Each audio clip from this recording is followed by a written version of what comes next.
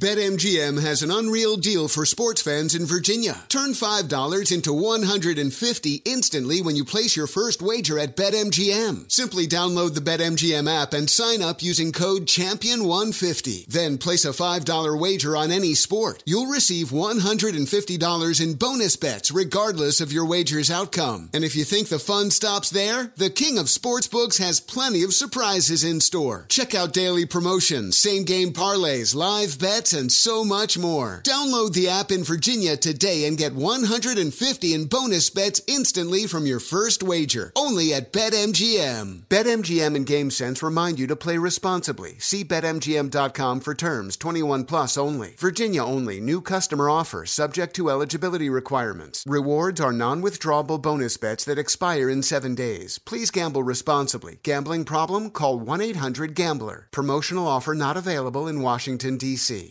Shall I take your order, or do you need a minute? Yes, I'll be ready. Just buying a car on Carvana. What? It's super convenient. I already got pre-qualified in 2 minutes. All I had to do was answer a few questions. What? That's handy. Yeah, now I'm customizing my down and monthly payments. What? That's an exquisite deal. And just like that, Carvana's delivering my car in a couple days. What? Oh, yeah. Sorry, I'll have the burrito. Visit Carvana.com to finance your next car. Financing subject to credit approval. Delivery fees may apply. Hey there, it's Ryan Seacrest for Safeway. Head in store and shop for all your favorite personal care essentials to earn 4 times rewards points. Shop for products from Olay, Always, Gillette, Vicks, and Crest. Plus, check out new items like Mr. Clean Magic Eraser Ultra Thick Multi-Surface Cleaner, no more sponges or other cleaning products needed. And Head & Shoulders Bare Soothing Hydration Shampoo, a new kind of anti-dandruff shampoo with only 9 ingredients. Offer expires March 26. Restrictions apply. Promotions may vary. Visit Safeway.com for more details. Hey, it's Will Friedle. And Sabrina Bryan. And we're the hosts of the new podcast, Magical Rewind. You may know us from some of your favorite childhood TV movies like My Date with the President's Daughter. And the Cheetah Girls movies. Together, we're sitting down to watch all the movies you grew up with and chat with some of your favorite stars and crew that made these iconic movies happen. So kick back, grab your popcorn, and join us. Listen to Magical Rewind on the iHeartRadio app, Apple Podcasts, or wherever you get your podcasts. Brought to you by State Farm. Like a good neighbor, State Farm is there. You don't have to dip forever. You know that, Ryan. You don't have to smoke forever. And the reason I say it like that is I have been that guy. I've been that guy. I dipped for so long. And what would happen is I would decide I'm going to quit. It's bad for me. I'm going to quit. I'm a man. I don't need any help. I'm just going to quit cold turkey. And I would fail time and time and time again. I tried things like the patch. That didn't work. Gum. Sunflower seeds. I tried it all. It's just a matter of finding the right thing to help you quit. That's Jake's Mint Chew. Go, put in your dip. Just make sure it's Jake's Mint Chew. It's tobacco-free. It's nicotine-free. It's even sugar-free. And I highly recommend, just a personal choice, I highly recommend their CBD pouches because it really helps take that extra edge off. Get a jakesmintchew.com. That's jakesmintchew.com. Make sure you use the promo code Jesse at checkout. When you do that, you get 10% off.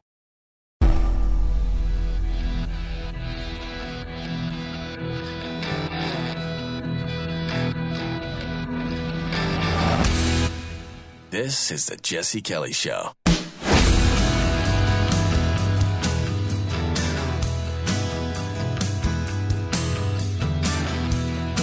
I screwed up again. I ended up rooting for the bad guy. I do that sometimes. It is the Jesse Kelly Show with me, Jesse the Oracle Kelly.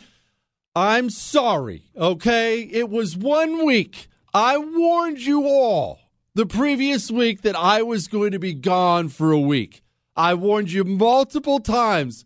And poor Jewish producer Chris has been flooded with emails of people yelling at him of me being gone. 877-377-4373, Jesse at jessekellyshow.com. We are going to get to Governor Whitmer. Governor Ratchet, as I call her, caught without a mask. Why does that matter? I'll tell you. Dr. Fauci. He doesn't think COVID occurred naturally. Are we really going to unpack everything that means if we acknowledge that? Yeah, we are here today on this show. We're going to talk about killing spiders, leaving your job if they require a vaccine. We have all kinds of stuff today on the Jesse Kelly Show. And let's deal with the elephant in the room now. And no, I'm not talking about Chris because he's put on 5 or 6 pounds. The elephant in the room was what happened last week. Remember, I said my grandpa had died. I had a funeral I had to go back to, so on and so forth. That didn't actually end up happening. I'll explain in just a little bit on the show. I'll explain in about an hour what ended up happening there. But I also had to go to New York City for something that was important. Well, hear me now, and I'm going to have to repeat this a couple times so everybody gets it. It turned out to be really, really important, and there are going to be significant changes to the Jesse Kelly Show coming, and not bad changes. The kind of changes you're going to hear about probably before I even get to them. I will explain exactly what those are the second I'm allowed to. Do not write me emails, jesse@jessekellyshow.com, and ask me what it is or make guesses. Don't do it because I'm not allowed to say anything just yet. The second I am allowed, I will tell you. And yeah, it's going to be pretty big. It's going to be pretty big. We'll get to all that as soon as I can. And I think it'll probably be Wednesday that I'll be allowed to say, maybe Thursday or Friday. I'm guessing this week I'll be allowed to tell you what's coming. But first, how often do you root for the bad guy? When you watch a movie. It's happened on occasion. Don't act like it hasn't happened. How often do you get a soft spot in your heart for the bad guy? Or read a book for you people who read. Or when you read a book, how often do you root for the bad guy? It happens to me more often than I think it should. And sometimes, because I know I'm a sociopath, right? You and I have had this talk 1,000 times. I understand I'm an unfeeling, moralist monster of a human being. I get that. But I feel like a lot of the time I watch something or I read something and I'm like, oh, the bad guy's way cooler. Kind of rooting for him. Chris said The Godfather. Actually, that's a great example, Chris. I'm glad you brought up The Godfather. Let's talk about somebody by the name of Meyer Lansky, also known as the mob's accountant. And I do have to do his deep background because I think it clarifies why I end up rooting for Meyer Lansky every time I read about him. Chris asked if he was Jewish. Oh, gosh, yes. We'll get to that in a moment. Chris, could you be patient? The audience is being patient. They're sitting here being patient. You're sitting 2 feet from me trying to get ahead of the story. Chris is just excited because he's a Jew. You know what, Chris? You don't always have to play for the home team, all right? Jewish producer Chris is all kinds of into the show now. All right, anyway, Meyer Lansky. He was born in Russia. Specifically, he was born in Belarus. I don't know anything about Belarus, except I love saying it. It sounds really cool, and I want to visit there one day. Belarus sounds awesome, but he was born there, 1902. They don't know what day he was born, mainly because, and I'll obviously he's going to immigrate to America here shortly in our story. The reason they don't know what day he was born is because immigrants were always lying on their immigration forms at Ellis Island. Either they didn't know what day they were born, because a lot of people, it's just not that big of a deal, right? And other times they were trying to really appeal to American patriotism. So you can't imagine how many immigrants came through Ellis Island and listed their birthday as July 4th, which is hilarious. And I'm pretty sure that's what Meyer Lansky did, if memory serves me. I was born on Independence Day. Oh, wow. I mean, I guess I always was an American. Anyway, he's born 1902 in Belarus. This is the Russian Empire. Remember, this is pre-communism Russia.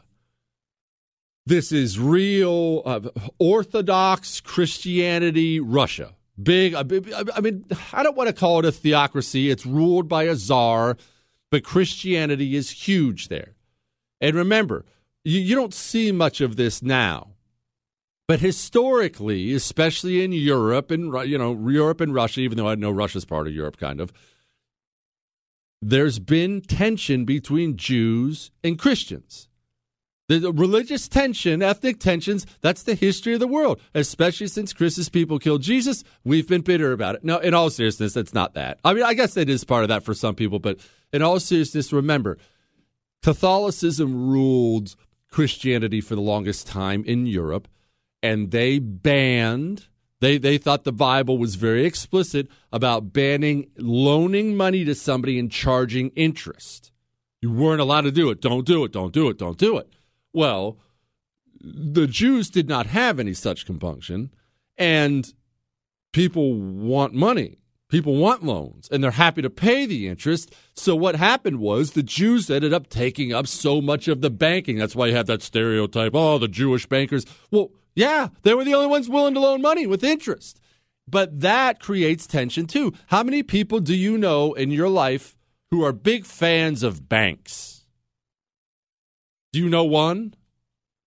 If you know one, I guarantee you don't know two, which I have always found odd. Again, I understand I'm cold and unfeeling, but a bank is just a place you allow to hold your money so they can loan it out and make money. I mean, you do get that, right? It's not a charity. It's not your own personal piggy bank with fancy windows. That's what they're there for. But there's something about a bank that rubs people the wrong way. It just bothers people. Nobody's a fan of the bank. So all the banks are run by Jews. Not all of them, but for the most part, they were all run by Jews. And this helps create a lot of resentment towards Jews. And that, look, I don't want to discount the Christ thing, especially when you're in a super Christian part of the world, pointing fingers. That got big. There were pogroms everywhere, or pogroms. I've heard it pronounced both ways. And what those are was this. Hitler didn't invent the anti-Jew game in Europe. He didn't invent the anti-Semitic game. These pogroms were going on for a long time. Early 1900s, they were happening everywhere. And what a pogrom was oftentimes it was a local political leader of some kind, a local community leader. They would come up with a reason. Oftentimes it was an imagined reason, but they would come up with a reason to go attack the Jewish community. The Jews lived in a certain part of town, almost always. How did that look? Well, I'm about to tell you how it looked, and it's about to get really ugly, so I hope you're ready for this one. Buckle up. And we have a great show. Michael Mallitz coming up next hour. Hang on.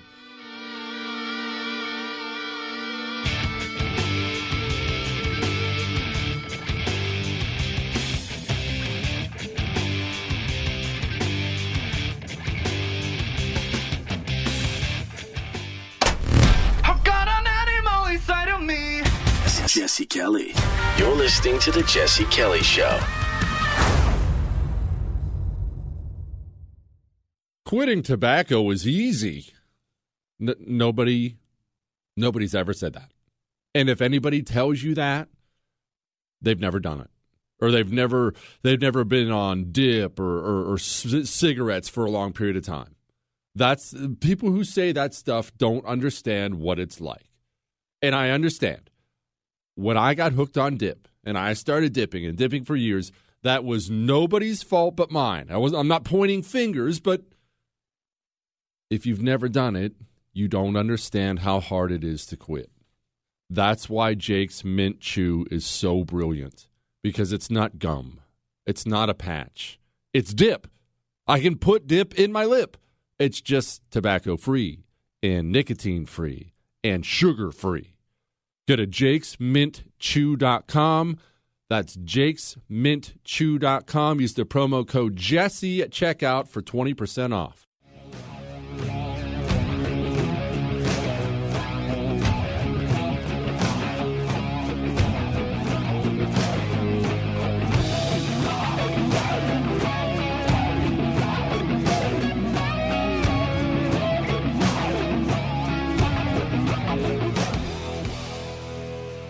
How will you make our world better? And some of you will go on to serve in our military and defend our country. And all right. That's enough. It is the Jesse Kelly Show. 877-377-4373. Jesse at jessekellyshow.com. I told you it was going to get ugly. I thought it was going to be ugly with the pogroms, and then you had to play Kamala's voice, Chris. Gosh, you know what? Maybe we don't appreciate Joe Biden enough. Do you have a clip of Biden saying something stupid, Chris? Find something. I mean, how hard can that be? Find me a clip really quickly of Joe Biden saying something stupid. And this is what I mean by we don't appreciate Joe Biden enough. Yes, I realize our president is not a functional adult. I understand that when he gets up to the microphone, he says things like this all the time. The reason I'm bothering to do this is I keep hearing on the press, Biden's going to raise your taxes. Anybody making less than $400,000 a year will not pay a single penny in taxes. I understand that's not ideal. It's not ideal for the commander-in-chief to be non-functional. I get that the world is on fire. Gas prices are through the roof. You can't buy a board for less than $10,000. It's inflation. Everything's terrible. Israel's having to go to war on their own. Everything sucks. But, Chris, get that Kamala Harris clip ready. You do understand that when Biden's gone, one, we're not going to get the hilarious clips every day. And two, do you have any idea how often we're going to have to hear this voice? Build our country up, having the ability to see what can be created and what can be. Oh, gosh. All right, stop, Chris. I'm getting the shivers. Just every time it's, oh, gosh, you get that feeling, when you walk out and it's a little chilly.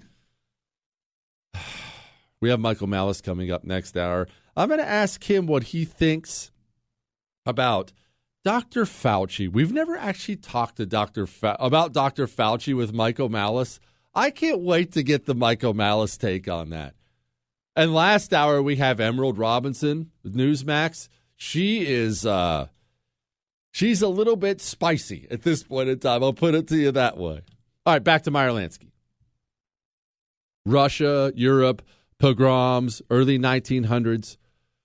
When a local community leader, a local politician would decide, somebody's shop gets raided, someone gets robbed or stabbed, they would oftentimes rally, it's the Jews! The Jews did it. And they would essentially have the people rise up as a rabid mob, and they would descend on the Jewish part of whatever city, whatever area they were in, and I debated whether or not I was going to tell you about this one, but I need you to understand the violence of pogroms. In one incident, and this is one, they took several forms. Women, oftentimes even very young ones, even very old ones, were assaulted terribly in ways I don't want to talk about. In one incident, they ripped all the men out of their homes, burned down all their shops and homes, took the men outside of town where they gouged out their eyes and cut out their tongues.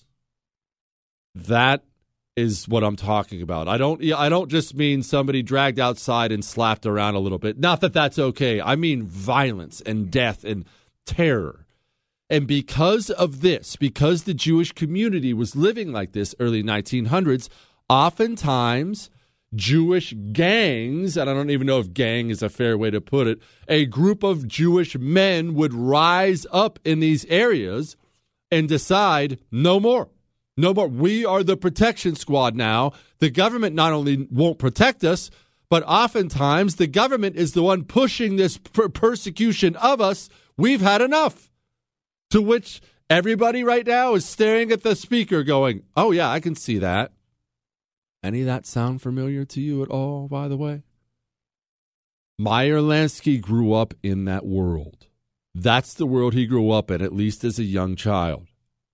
Finally, as was happening often, 1911 comes and his family just couldn't take it anymore, and they decided to immigrate to America. Come on over to America. They lived that early immigrant upbringing. that so many people do to this day and back then. Fresh to the country, you're legally here, trying to get by, get whatever work you can. Dad's trying to make ends meet. Mom's trying to keep clothes on the kid's back. And now you have this child. He had several siblings, but you have this child named Meyer. Meyer was an excellent student. Meyer was quiet.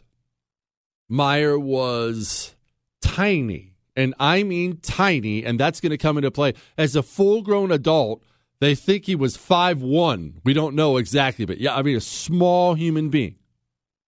But this small human being was just a different guy, and a couple of different things happened to him when he was younger that show you that. One, his mother would oftentimes give him a nickel to send him up the street. There's not wealthy people, and a nickel was significant money back then.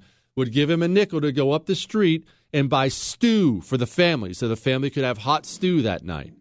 One time, Meyer takes his nickel, leaves the house, sees a neighborhood gambling game. I think it was crap game they were playing on the sidewalk. Decides to go plink his nickel down and loses it first turn. Had to walk back home and explain to his family in shame why they would not be eating hot stew that night. Meyer Lansky talked about it endlessly. That was the moment that shaped his life. He swore he would never be on the losing end of the odds again, and boy, did he turn that around. And another really cool Meyer Lansky story. I told you were going to end up rooting for this guy. This was an era of gangs. Just like now. Don't think what you're seeing now with these street gangs is unique. When you have an urban area and poor parts of an urban area, you will have violent street gangs. That is not an America thing. It's not a Chicago thing. It's not a New York thing. That is the history of the world. And this was the era of Irish gangs and Italian gangs and Jewish gangs, because those were the main poor immigrant groups who had poured into town. They were all crammed in just a few, just a couple square miles in New York, and they were all fighting each other.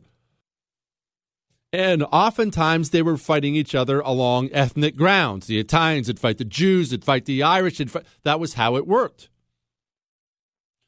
A group of Irish gangsters surround Meyer Lansky one day. He's walking around with a plate of food covered in foil. He's a young kid. I think he was 12 or 13 at the time. They don't know exactly. He has a plate. The Irish guys have knives and clubs. They surround him and demand that he give them the plate and whatever money he had. This tiny boy, instead of handing it over, takes the plate, slams it on the ground and shatters it instead of giving it to them, and then picks up the biggest shard of it and slashes the throat of the leader of the Irish gang and supposedly wounds a couple others before the rest of the gang descends on him and beats him within an inch of his life, but didn't give up. And there's another story. This one would shape the rest of the life of Meyer Lansky. And I will get to that story in just a second. Don't forget, we have a significant announcement coming up this week on the show, and I mean significant. So you're going to want to stick around for that. 877-377-4373, Jesse@JesseKellyShow.com.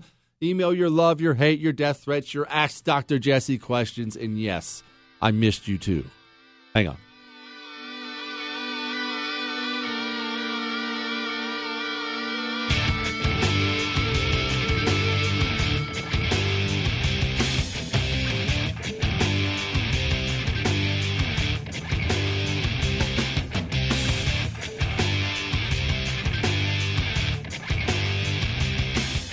The Eden Pure Thunderstorm is quiet. Have you ever had another air purifier? You probably have. We all have them now, mainly for allergies. But, I mean, look, it's always nice to clean up your air, but they're so loud and they're so big. You know what I'm talking about, that huge 2-3-foot tower sits and takes up an entire corner of your room and sounds like an airplane is taking off. Yeah, not the Eden Pure Thunderstorm. Not only does it work better than any other air purifier I've ever had, it's tiny. And I mean tiny. It's just this little black box that goes in your plug-in in the wall. I'm not telling you, by the way, to go get something that I haven't gotten. I own 3 of these things. 3 of them, and I'm not kidding. I'm getting a 4th. Go to EdenPureDeals.com. That's EdenPureDeals.com. Use the code word Jesse at checkout. That gets you $10 off.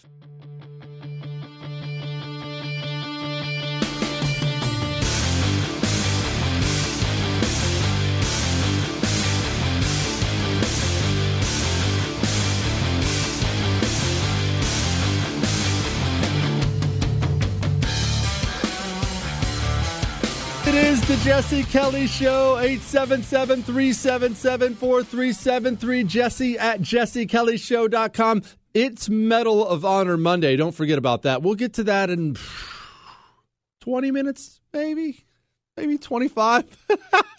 We'll get to that soon, all right?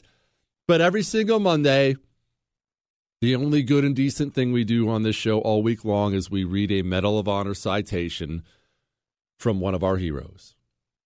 We do that because these men deserve to be remembered. Their deeds deserve to be remembered. And a culture, a society, it gets more of what it incentivizes. Right now, we incentivize a lot of crap. That's why we get a lot of crap.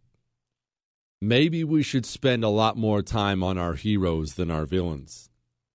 Anyway, back to our story about Meyer Lansky. I already told you about the sweet plate fight story. There's another story. Remember, there's all this ethnic tension. He gets surrounded by an Italian gang. This is just part of that life.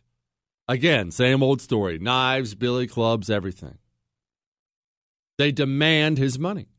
The Italian gangs would routinely do this, but so would the Jewish gangs, so would the Irish gangs. This was just standard shakedown stuff.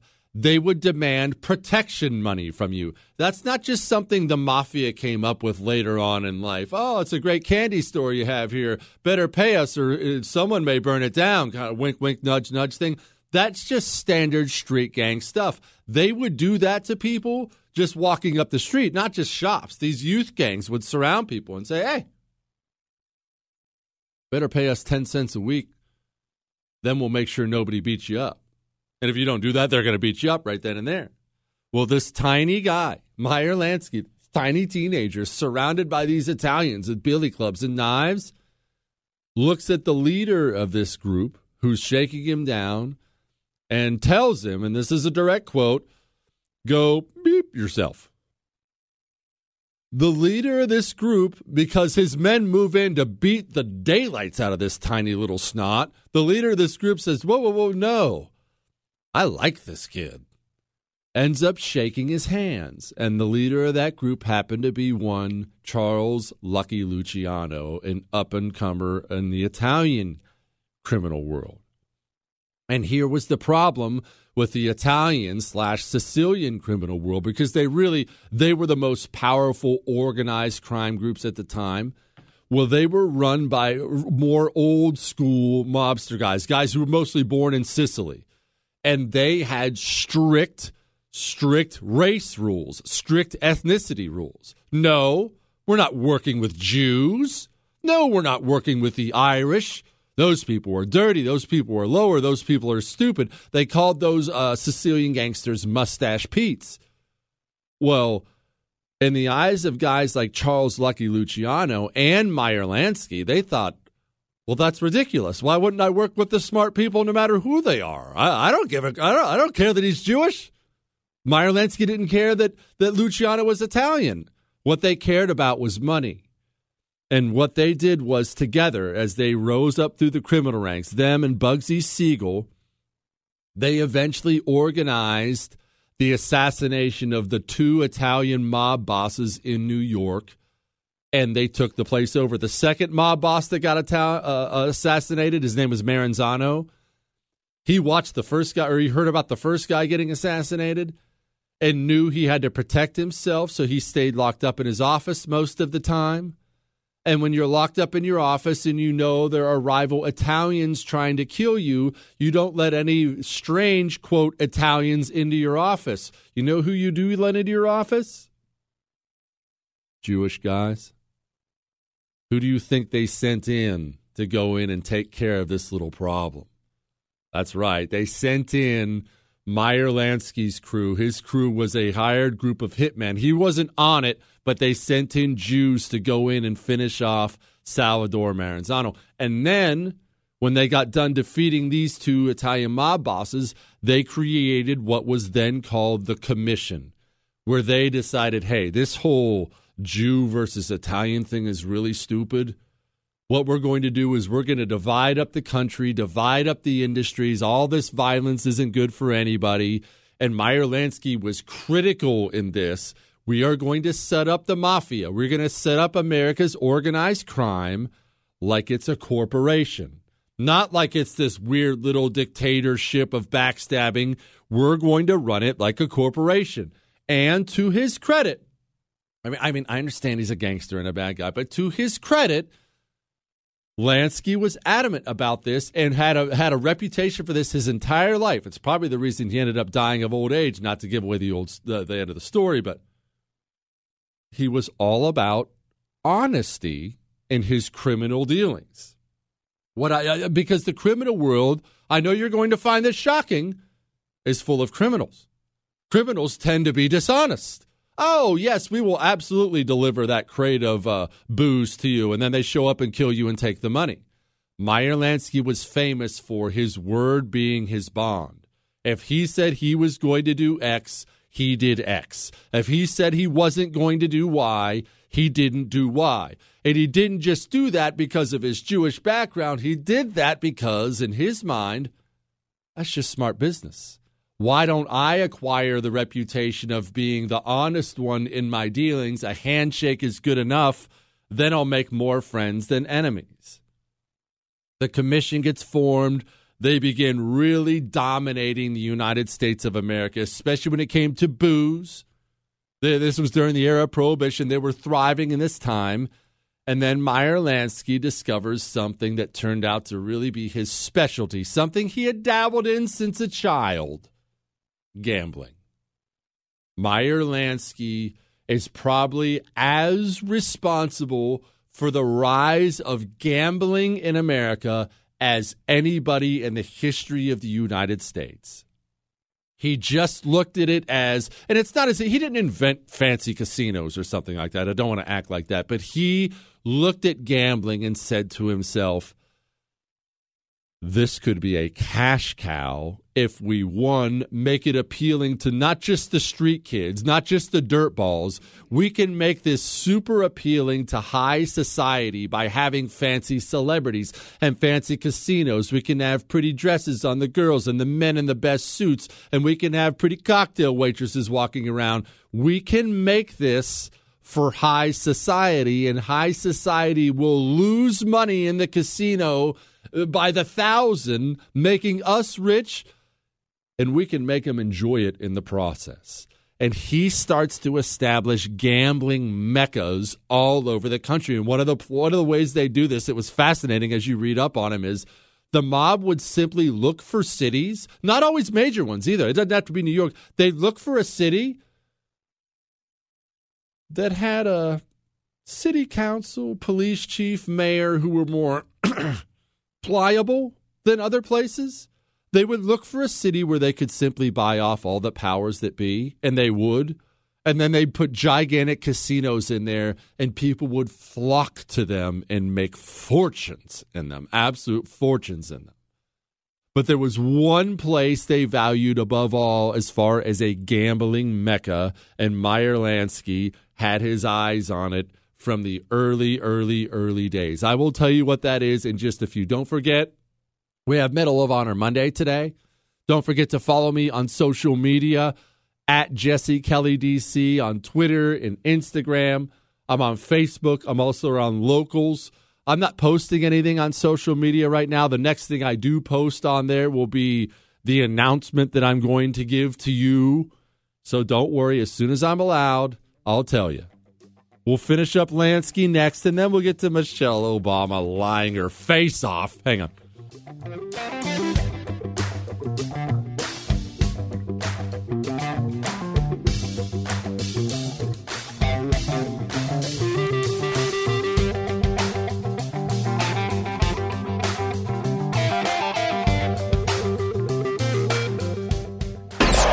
Is he smarter than everyone? Who knows? Does he think so? Yeah. The Jesse Kelly Show. Hey, Dad, your prescription will be ready in just a minute. Hey, Dad, your laundry will be ready in just a minute. Dad, your lunch will be ready in just a minute. Hey, honey, why don't you take a minute? When you help care for a loved one, you give them as much time as you can, making sure they're safe and comfortable. But it's just as important that you take some time for yourself. At AARP, we can help with information and useful tips on how you can maintain a healthy life balance, care for your own physical and mental well-being, and manage the challenges of caring for a loved one. Because the better care you take of yourself, the better care you can provide for your loved one. Thanks, Dad. Thank you. You're there for them. We're here for you. Find free care guides to support you and your loved one at aarp.org/caregiving. That's aarp.org/caregiving. A public service announcement brought to you by AARP and the Ad Council.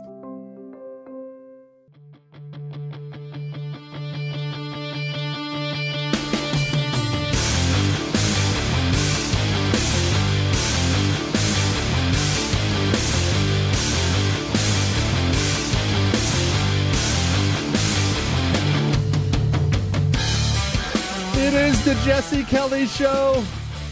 Oh, it is so good to be back in the chair. I can't imagine what it must have been like for you to go a week without me.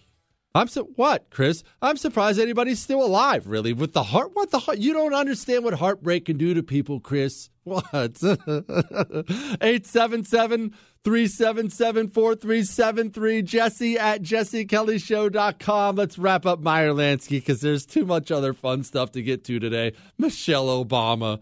People were shouting racist things at her. You freaking liar. All right, hang on. Meyer Lansky recognized this little paradise called Cuba. Again, he wasn't the first one to throw a casino there, but he realized, oh, this place could be America's mecca for gambling. And I have to tell you, doesn't it sound cool? I mean, Cuba is supposed to be, I've never been because I won't give my money to communists. Same reason I've never been to China. China has all this history, but I won't go because I'm not going to have a dime of my money spent with those dirty commies. But Cuba is supposed to be gorgeous. I mean, absolutely gorgeous. The environment itself, not so much the rundown communist streets, but the environment itself is supposed to be beautiful. So the mob invested heavily in casinos down in Cuba and made an absolute fortune in them. And then, as you know, if you know the story, if you listen to this show, Fidel Castro does his communist revolution down there, promptly nationalizes all the industries, and runs all the mobsters out of Cuba. The mob lost a fortune when Castro took over. Then the CIA, because in general the CIA is pretty useless. Then the CIA decided they'd use the Italian mob to assassinate Castro, as if the Italian mob knows more about assassination than the Central Intelligence Agency does. Yeah, they can do a drive-by shooting on somebody, but this isn't the movies, you idiots. But they did try to work with the CIA to take down Castro, and of course that turned out to be a hilarious failure. And remember his friend, we mentioned him briefly, Bugsy Siegel. Meyer Lansky had this lifetime friend, Bugsy Siegel. They had also met as kids. They had fought together. Bugsy Siegel was a wild man. A real killer for hire. He was the muscle. Lansky was the brains for lots of their Jewish gangster days. Bugsy Siegel, it should also be noted, was dating Hollywood actresses. They moved him out to Los Angeles to essentially set up real organized crime out there, and he did. If you look at a picture of the guy, I showed my wife a picture of him, but she said, oh my goodness, Bugsy Siegel looks like a movie star. He does. And he was a nut job. And so that was appealing to women. I mean, you know what I mean? He's a mob hitman who looks like a freaking model. But he did have weaknesses. You see, Bugsy Siegel, he saw there was already a casino or two in Las Vegas. No, he didn't put the first one there, and decided this could be the new gambling mecca. And he started building the Flamingo. And the Flamingo was supposed to cost around $1.5 million. $6 million later, Bugsy Siegel was still overseeing the casino. And the problem for Bugsy Siegel was he wasn't getting that money from Merrill Lynch. He was getting that money from the mafia. There were several times Bugsy Siegel had stepped on too many toes. They think he was probably skimming profits. He was definitely getting ripped off by contractors because Siegel didn't know what he was doing. And contractors will rip you off badly if you don't know what you're doing. There were several times the mob got together and decided we want to kill him, and several times Meyer Lansky stepped in and said, no. That's the kind of power Meyer Lansky's had. No, you're not going to kill my guy, no. And then Meyer Lansky sent one of his close personal friends out to see Siegel and say, hey, you've got to stop. We have to change all this. You're in serious trouble. You're losing money. Bugsy Siegel was a basket case by this point in time. Apparently he assaulted the guy and physically kicked him in the rear end to get out of the office. After that, the mob got together and asked Lansky again, hey, can we take care of this guy? And this is the rumor. They didn't record the meeting. The rumor was Lansky said, yeah, go ahead. And remember, Siegel was the best man at Lansky's wedding. And it wasn't very long after that, Bugsy Siegel's eyeball was sitting in one part of the room and the rest of his body was sitting in another. He sat down on a sofa in Los Angeles and somebody took a high-powered rifle from just 20 meters away and filled him full of holes with it. You can look at a picture of that too, by the way. It's not too gruesome. It's in black and white, but there's a picture of Bugsy Siegel dead, and yes, you'll see an eye socket where there used to be an eyeball. Meyer Lansky did a couple other cool things. We told the story about the German-American Bund, the rise of Hitler and the Nazis, and then we had some American Nazis here, and Meyer Lansky had a U.S. congressman sit down with him and say, hey, we can't legally do anything. You're allowed to be a Nazi here. It's a free country. But we wouldn't mind it if you and your boys took care of this. Meyer Lansky and his boys spent their time beating up the Nazis and throwing them out of windows and stuff. All right. I'll wrap this up, and then it's on to Michelle Obama. Hang on.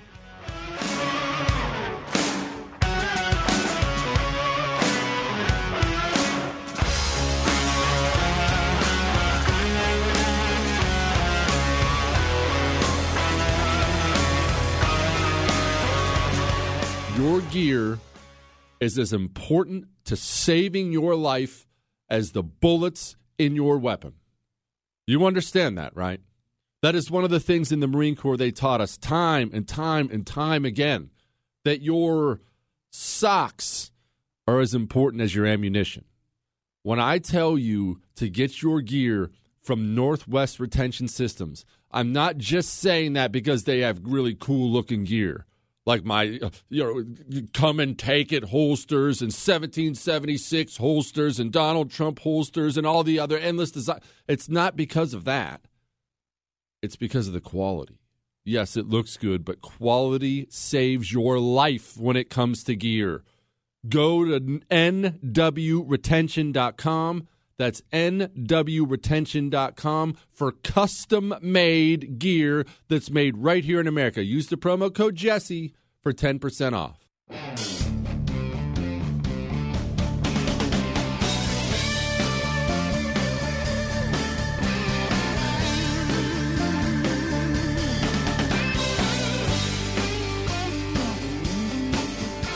It is the Jesse Kelly Show.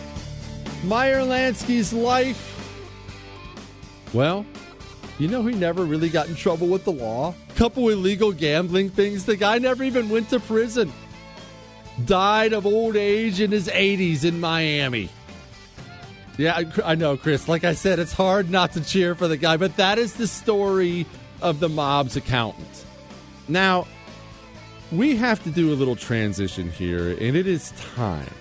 It is time for a frank discussion about our culture, about our society, and about something we have really, really, really screwed up here. We're going to get to that. We're going to get to Medal of Honor Monday. We're going to do all that next on the Jesse Kelly Show. 877-377-4373. Jesse at jessekellyshow.com. Send me your love, your hate, your death threats, your Ask Dr. Jesse questions. Let's have a chat.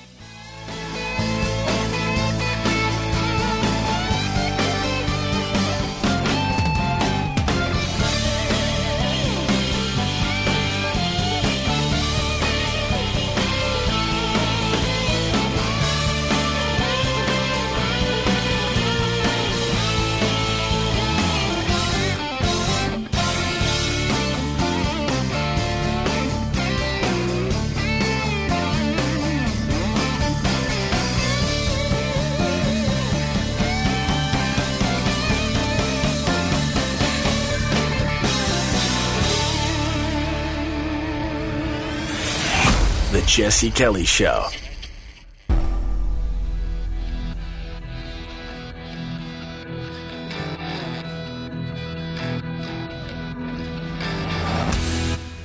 This is the Jesse Kelly Show. According to one of the sites, OkCupid, people who display their vaccination status are 14% more likely to get a match. We have finally found the one thing that makes us all more attractive, a vaccination. What in the world? It is the Jesse Kelly Show. Oh, man, you can find me on social media at Jesse Kelly DC on Twitter, on Instagram. I'm on Facebook. I'm also on Locals. And don't email me and say, Jesse, you haven't been posting anything. I'm not posting anything on social media until I'm allowed to make the big announcement that's coming. And one thing that's always bothered me about radio shows I've loved or TV shows I've loved is they'll tease a big announcement. And then they'll get there and be like, we added a new phone screener to the team. I'm never going to do that to you. If I say I have an announcement, then it's an announcement. I'm simply going to update you on the show. If I ever get behind the microphone and tell you I have a big announcement, and I'm very much telling you that right now, just know I have a big announcement.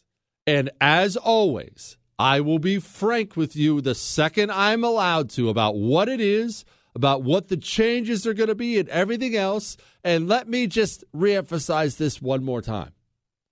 You know you can email me anything you want.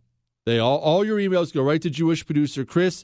He prints them all off for me. I read every single one of them. I won't respond. I get way too many. I read every one. Jesse at jessekellyshow.com. You can email me anything you want. Love, hate, death threats, your Ask Dr. Jesse questions for Friday. Do not email me asking me what it is. Do not email me saying, will you tell me if I guess? Do not email me that. I can't say anything until I'm allowed. Not even to you. My own mother doesn't know. So you're not going to know either. Now, to our story. This is from Insider.com. The headline is, Michelle Obama's former Secret Service agent says she could do nothing when witnessing racist slurs directed at the former First Lady. The lady's name is Evie Poumpouras. I am positive I'm pronouncing that wrong, but I went to community college. You get what you get on this show. The former Secret Service agent, Evie Poumpouras, says an upsetting part of her previous job was not being able to protect Michelle Obama from racist slurs or signs while on duty. Poumpouras served on the Presidential Protective Division for the First Lady and President Barack Obama during their time in the White House. She also protected George W. Bush, Bill Clinton, and George H.W. Bush during her 12 years in the Secret Service. Writing her 2020 memoir, Becoming Bulletproof, Pompouris recalls feeling outraged when seeing a racist sign directed at the First Lady. As the first Black First Lady of the United States, Mrs. Obama had to withstand certain kinds of disparagement that none of her predecessors ever faced. I was on protective detail when we were driving to a school to deliver a speech. We passed someone on a bridge holding up a shockingly racist sign directed at her. I remember feeling outraged and blah-de-blah-de-blah. When it came to speech, they would call them names. They could say whatever they wanted. Okay, couple things here. Let's just be frank about what this whole thing is. This is an ex-Secret Service agent trying to sell books. That's one. Let's be honest about it. That's the first thing. But the second thing, in any society, your culture will set up things it wants more of, and it will discourage things it doesn't want. That's what cultures do, period. And I'm not saying that's always good or bad. In fact, ours is very bad at this point, and I'll explain why in a moment. But cultures, Sparta, ancient Sparta is a great example. We've talked about them a dozen times on the show. They were the ancient Greek military culture out there, and they simply believed in military power. They wanted military power. And so because that was the goal, they incentivized that in every part of their society. They took the boys away from their mothers at 7 years old. You left home to go start military training. The women, the Spartan women, were supposed to be absolute dimes. Why? Because the women themselves had a strict group workout regimen. Why?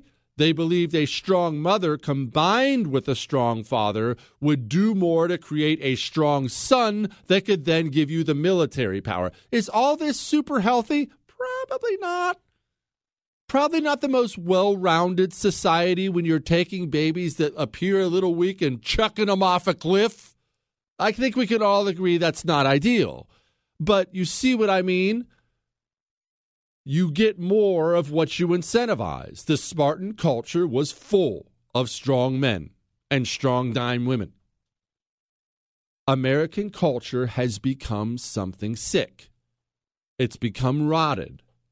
And it's become this because we have chosen to incentivize being a victim. Let's be frank about this. Michelle Obama didn't have racist signs and racist slurs slung her way. How do I know that? Because this is the era where every single stupid interaction between two idiots in a Waffle House at 3 a.m. is recorded on a camera.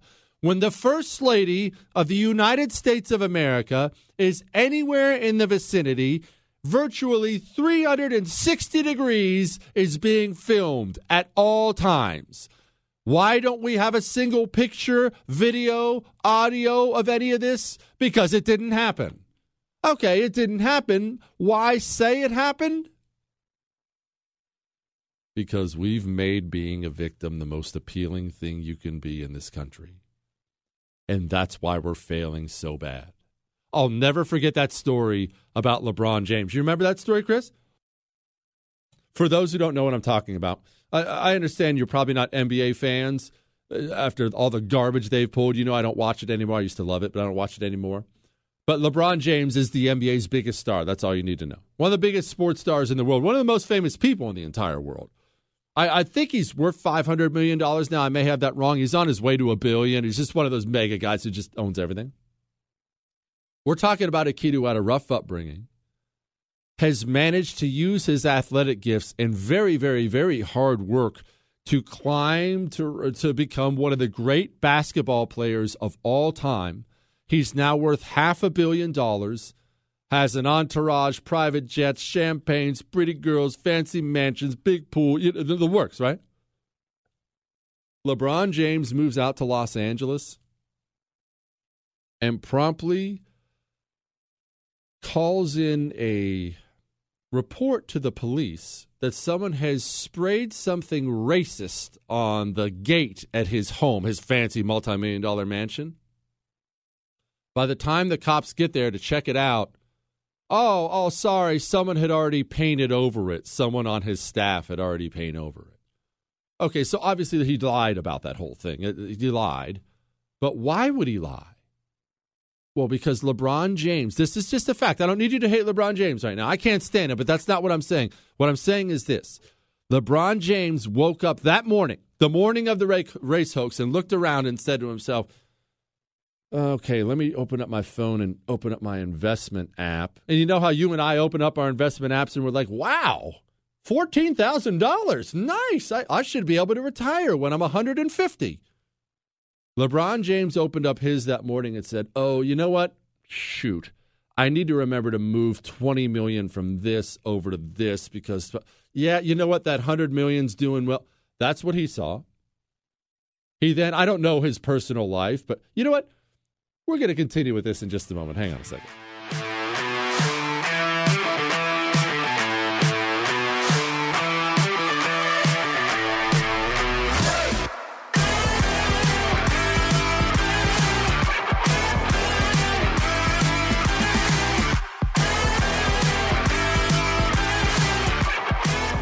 This is the Jesse Kelly Show.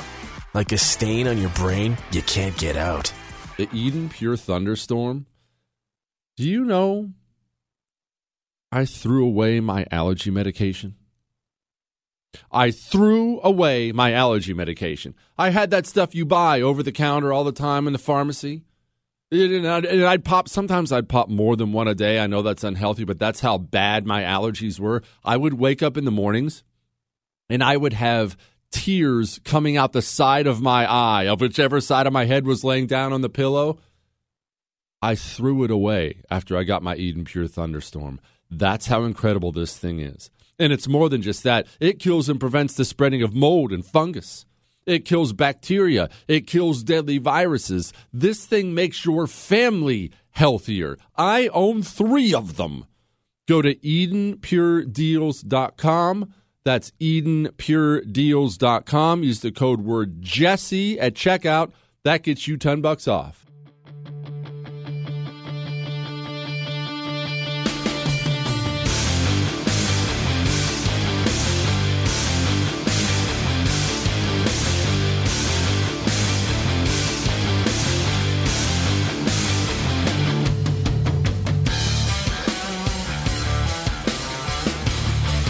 It is the Jesse Kelly Show, 877-377-4373, Jesse at jessekellyshow.com. We're going to get to Medal of Honor Monday here in just a minute.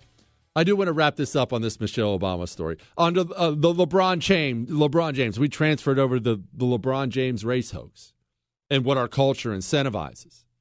And we said the morning he committed that race hoax, the morning of, he committed it at night. He woke up that morning. He checked out his investment apps and moved around his $400 million. He woke up in a 10, 20. You know what, Chris, while I'm doing this, go ahead and look up the worth of LeBron James's home, one of his homes. I'm sure he has several. I don't know his situation, married, girlfriend, whatever, but if he's unmarried, he looked at his phone and had 25 text messages from supermodels. Probably got up and bathed in champagne and caviar. Maybe hopped on a Learjet, flew up to Seattle because he wanted to have lunch up there. This is what rich people do. Flew up to Seattle to have lunch, flew back to his home. And then at the end of that day, when he was done with all that, signed some autographs, took some pictures, had a couple steaks. At the end of that day, LeBron James sat down and said to himself, man, you know what I'm missing? I need to be a victim. That's when you've gotten to an unhealthy place. And as a culture, we have gotten there. And this is something that knows no race. It knows no gender. People are dying to be victims out there of anything. Just find me something to be a victim of. I was a victim of this store, this company, this person, this, that. I'm a victim of this. I personally have been oppressed. Look how oppressed I am. instead of a country of accomplishment. Why isn't LeBron James out there saying, look at what America has given me? Look at what my hard work and the blessings of this nation have given me.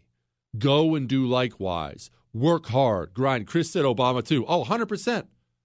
Both Obamas. Look at what this country can do for you. What a place. The best. Instead, what do you get? Constant need to be a victim. That's because we've done it. The reason they're like that is because as a society, we've decided that's the highest form of achievement, being a victim of something instead of overcoming something, accomplishing something, and it's killing us. Absolutely killing us. Yes, I'm going to get to Governor Whitmer here in a moment, getting busted eating indoors, no mask. I'm going to get to Michael Malice here in just a few minutes as well. We're going to get his thoughts on Fauci and all this new business.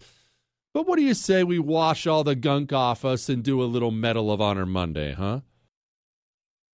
You see, I'm a bad person. I acknowledge that. I'm a bad person. We're bad people on this show. We don't do anything right. Except for one thing.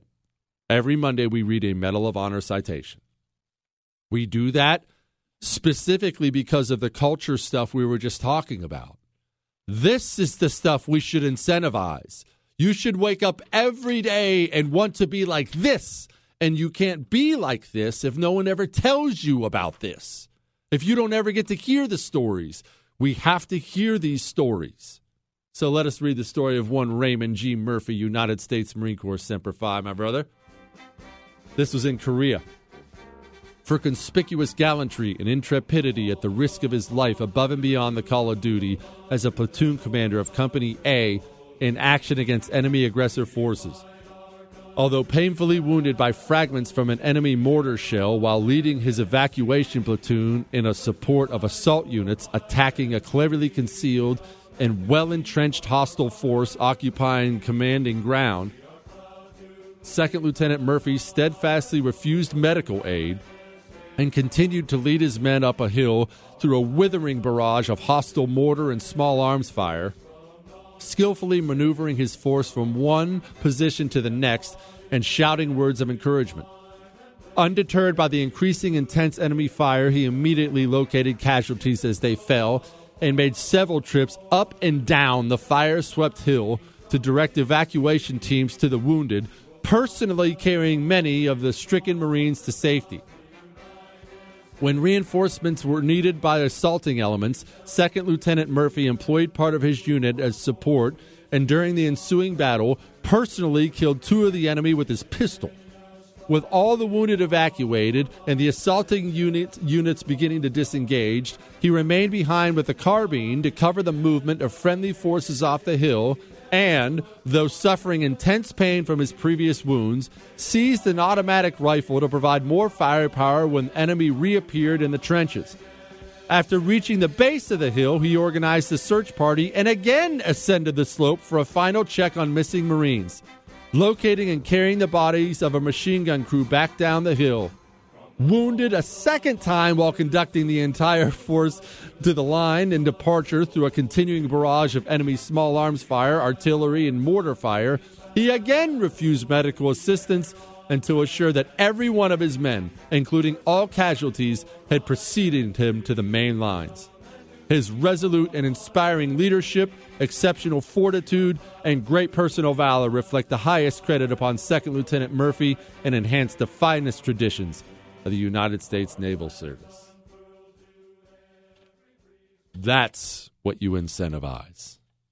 That's what you want more of. Lead your men up the hill. Who's the last one off the hill? It'll be me.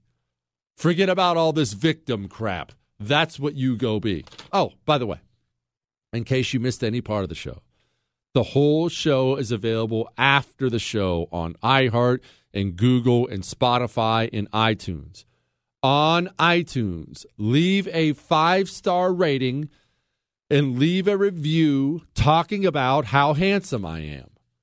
What, Chris? Specifically, we have a few new ones that I thought they really nailed it.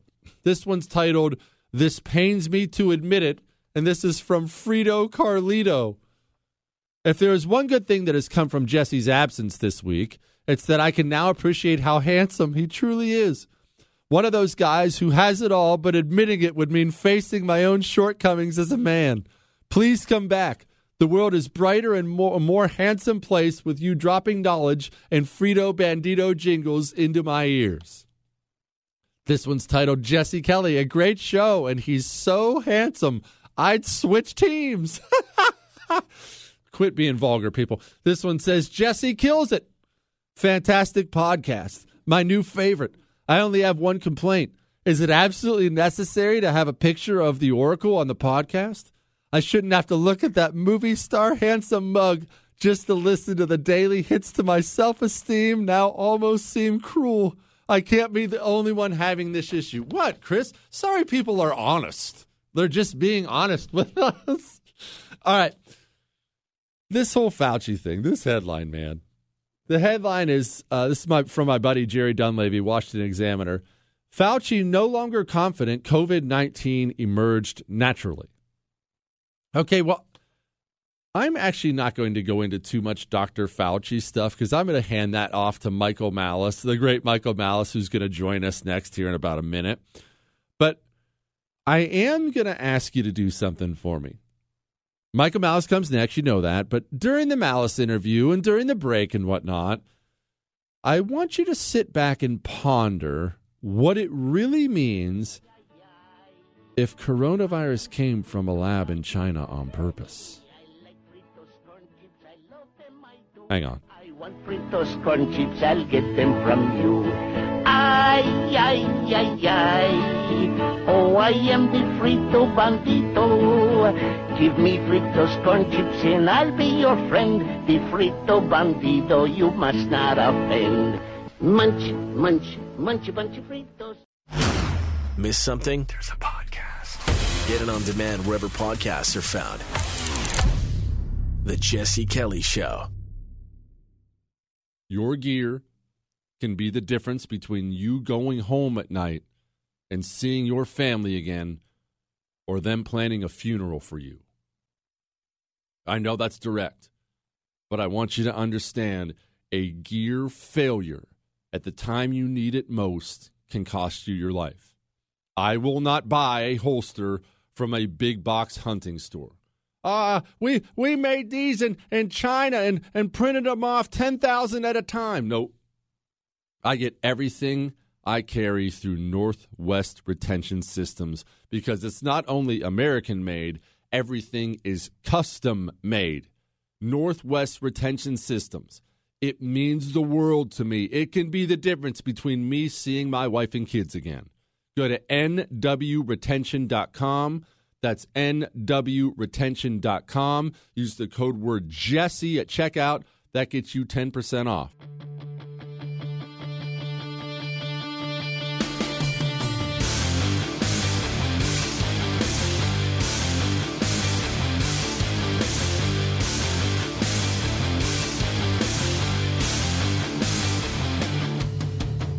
According to one of the sites, OkCupid, people who display their vaccination status are 14% more likely to get a match. We have finally found the one thing that makes us all more attractive, a vaccination. I don't understand this world anymore. It is the Jesse Kelly Show. Joining me now, host of You're Welcome and author of the Anarchist Handbook that he teased us with forever, the great Michael Malice. Michael, you and I have never really talked too much about the vaccine. I'm more along the lines... Wait. Just stop. Are you kidding?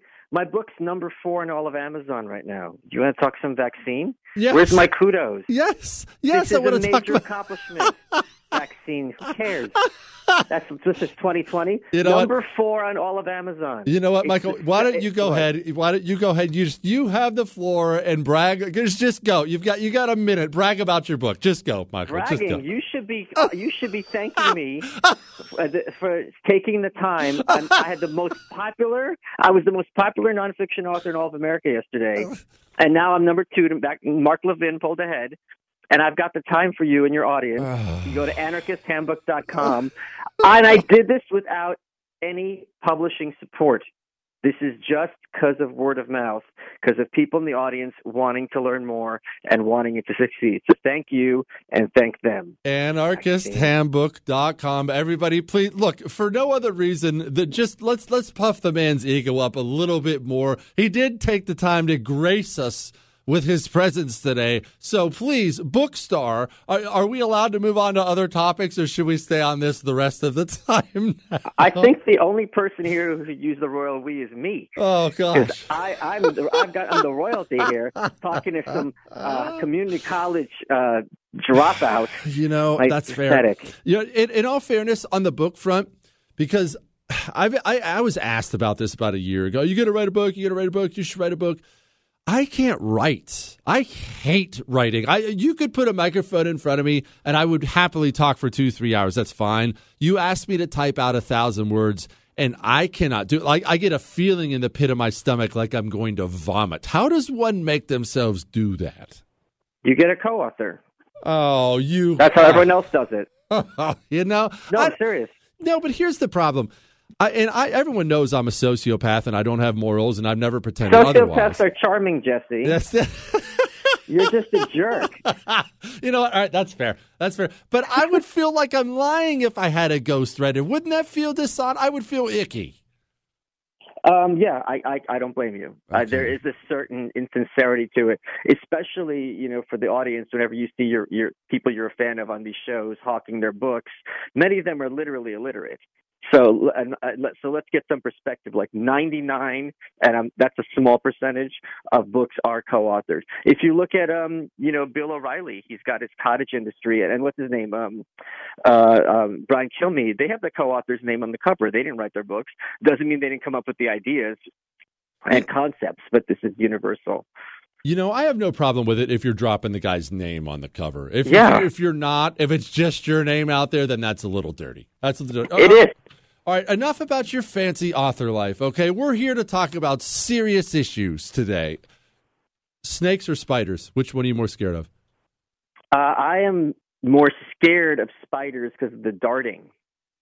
What darting? They don't dart. That's only in the movies. There's like one spider that darts. They don't dart. Tarantulas dart. They don't make webs. Oh, gosh. Tarantulas don't even bite people. All right, you know what? We're not going into it. Fauci Excuse me, I'm the one with the zoology background. Tarantulas most certainly bite people, and tarantulas have hairs that they shed, which cause you to itch severely. Oh, I'm sorry the spider is going to itch you. The snake is going to melt your internal organs in like 30 seconds. How would it be able to bite me? Their jaws don't open that much. Okay. You've got to have a big viper to do that. And they're not going to be indigenous to North America. You don't know what you're talking about. All right, focus.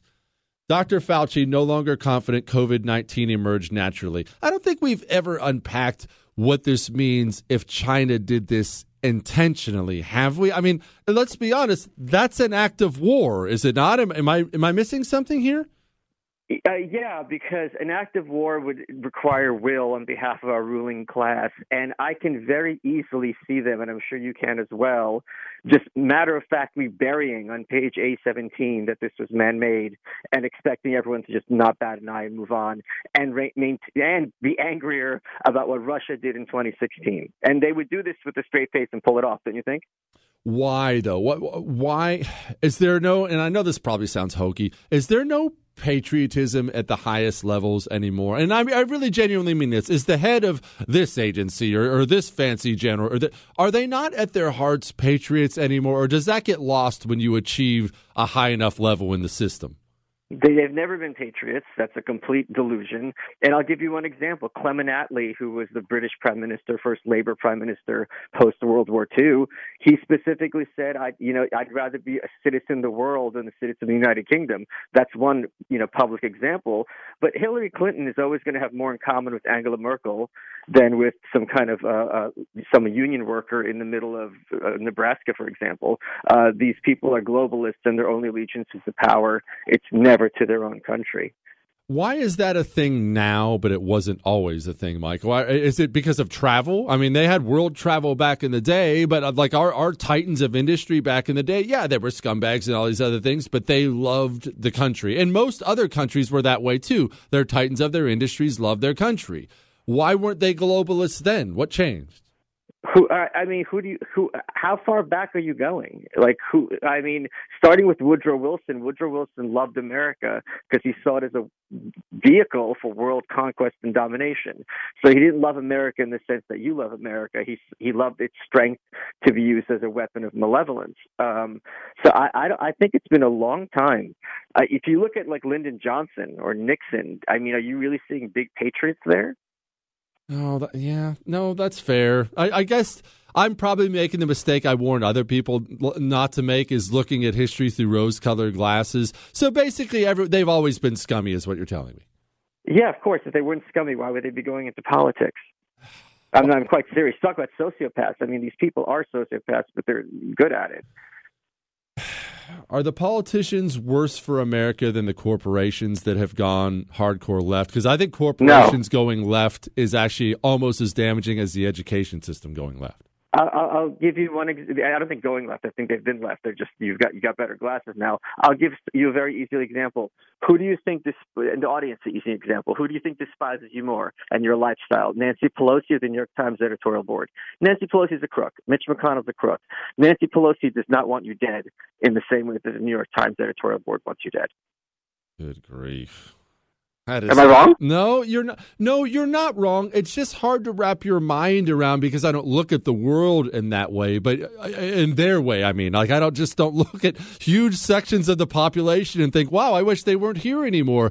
And it's hard to accept that they do, but they really do.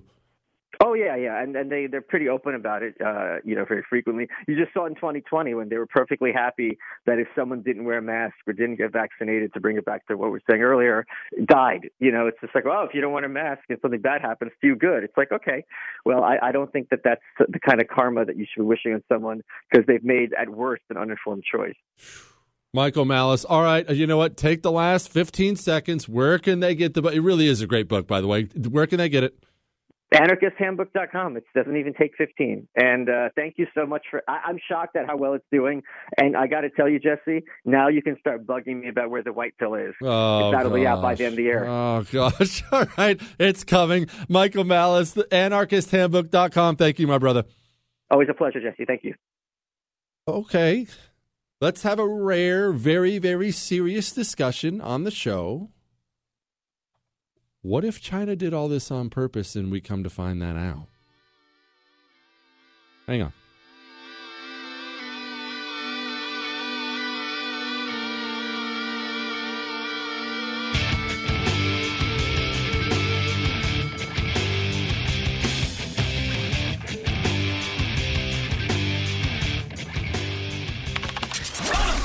Missed out? Catch up. JesseKellyShow.com. Hi, we're the Goo Goo Dolls. We're fortunate that we can give our daughters everything they need to grow and learn. But not every child can focus on classes and play dates. Nearly 13 million kids in the U.S. face hunger. That's 1 in 6. School lunch might be their only meal each day, and it's heartbreaking to imagine any child going to bed hungry. We're dreaming of a perfect day when kids can smile, play, and just be kids without worrying about where their next meal will come from. Feeding America is working to make that perfect day a reality.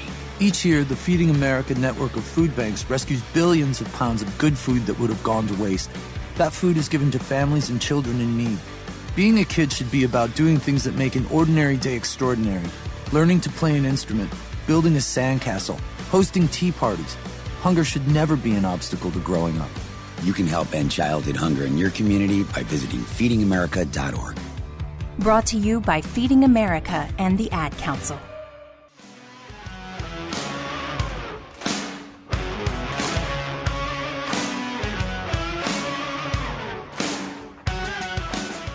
America, love it or leave it. If you don't have respect in American democracy anymore, if you don't respect Madisonian checks and balances. If your guy doesn't win, if that's the new rules of engagement for this great republic, then just leave our country. Because you're unworthy of it. And there are millions of immigrants who will come here and raise their right hand and buy into the creed and believe that we are exceptional, that believe American democracy is the greatest government on the face of the earth. And they will do it proudly. They will salute the flag proudly. You know where he went wrong there? It is the Jesse Kelly Show, 877-377-4373, Jesse at jessekellyshow.com. You can always tell who the statists are. They always end up letting it slip when they say the American government is the best. America is not the government. In fact, in this country, very, very, very much the opposite. Very much the opposite. But so many people out there, all the true statists, they think the country is the government. You serve the government. Our Constitution opens with the words, as trite as it sounds, we the people. Well, it's time to remember that we the people are the government. What?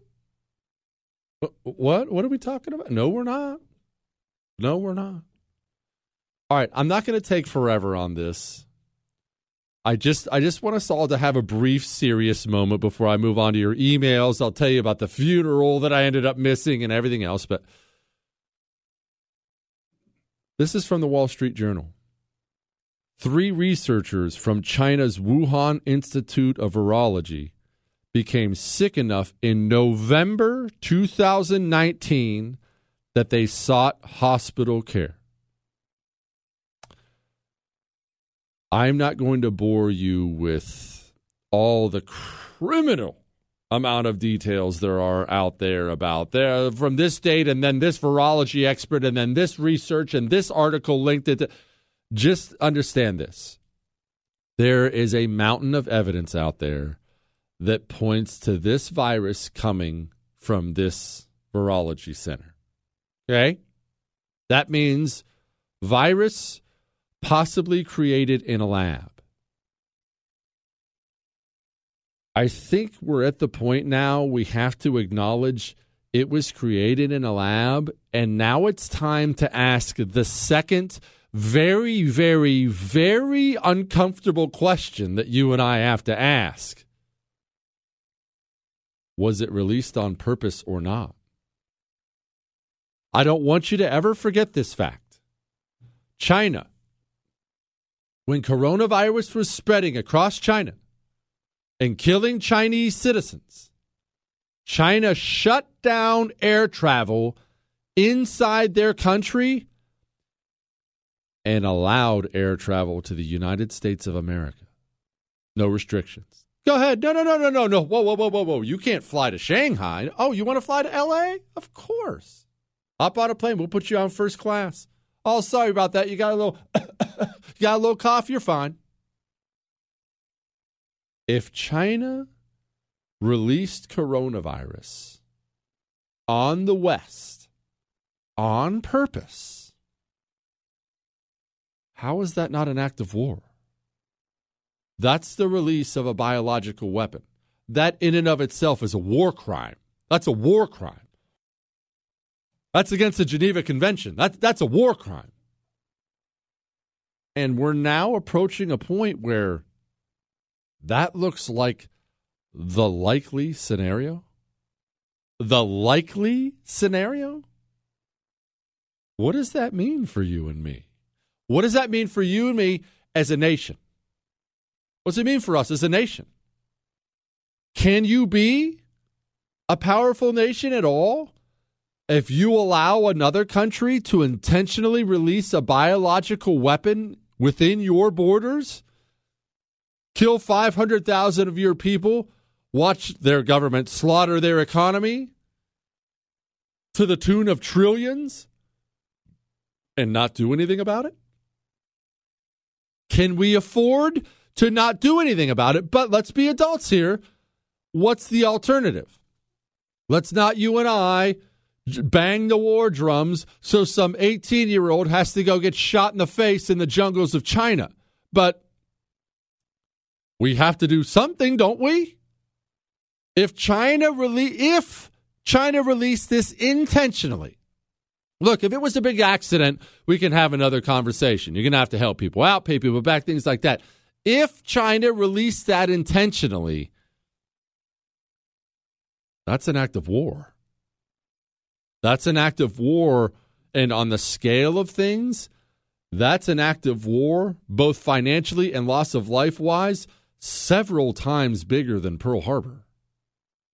Several times. You realize that, right? Well, what's the number, Chris? 2,500 or so, Pearl Harbor? Somewhere in there. What's our body count now? Coronavirus? 500,000? So let's just factor in the fact that about half of those probably died of something else, but 600,000? All right, so in reality, that's 300,000 people have probably died from coronavirus? What are you and I prepared to do about that? What should we do about that? All right, emails, funeral, Governor Whitmer, the works. Hang on.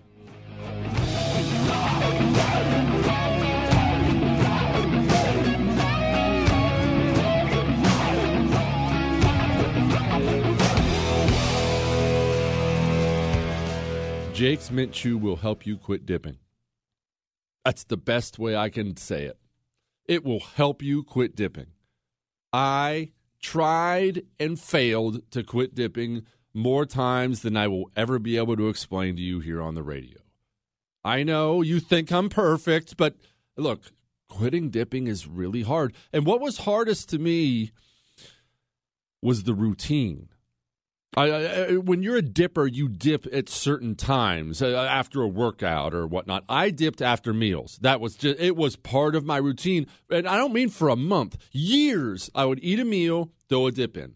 That's when I would struggle. When I was trying to quit, I'd get done with a meal and I look at that can of dip. Jake's Mint Chew lets me put in that dip. Tobacco-free and nicotine-free.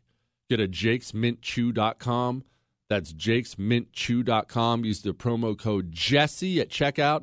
That gets you 20% off.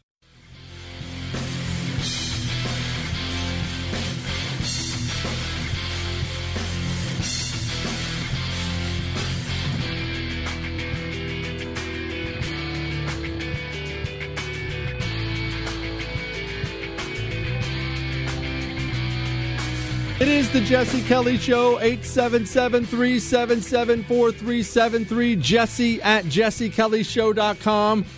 Email me your love, your hate, your death threats, your Ask Dr. Jesse questions. All your emails go right to Jewish producer Chris. He prints them off for me. I read every one of them. I will not respond. I get way too many. Yes, I was gone all week last week. I understand that you barely survived not what, Chris? You barely survived not hearing the sultry sounds of my voice. But I'm back, and I come back bearing news. Very, very, very big news. News I cannot share with you yet, but the second I'm allowed to, I will share it, and it is all good. Don't worry, it is good. All right, it's time for your emails and my funeral story. Hang on.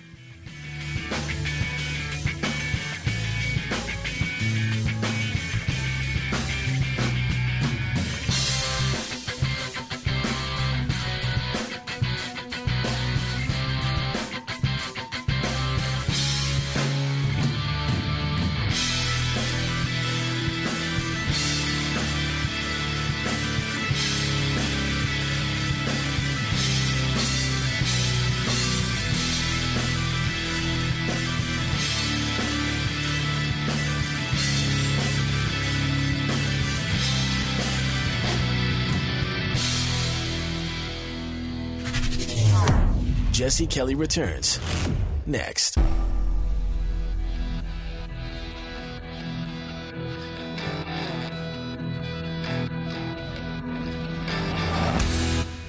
This is the Jesse Kelly Show.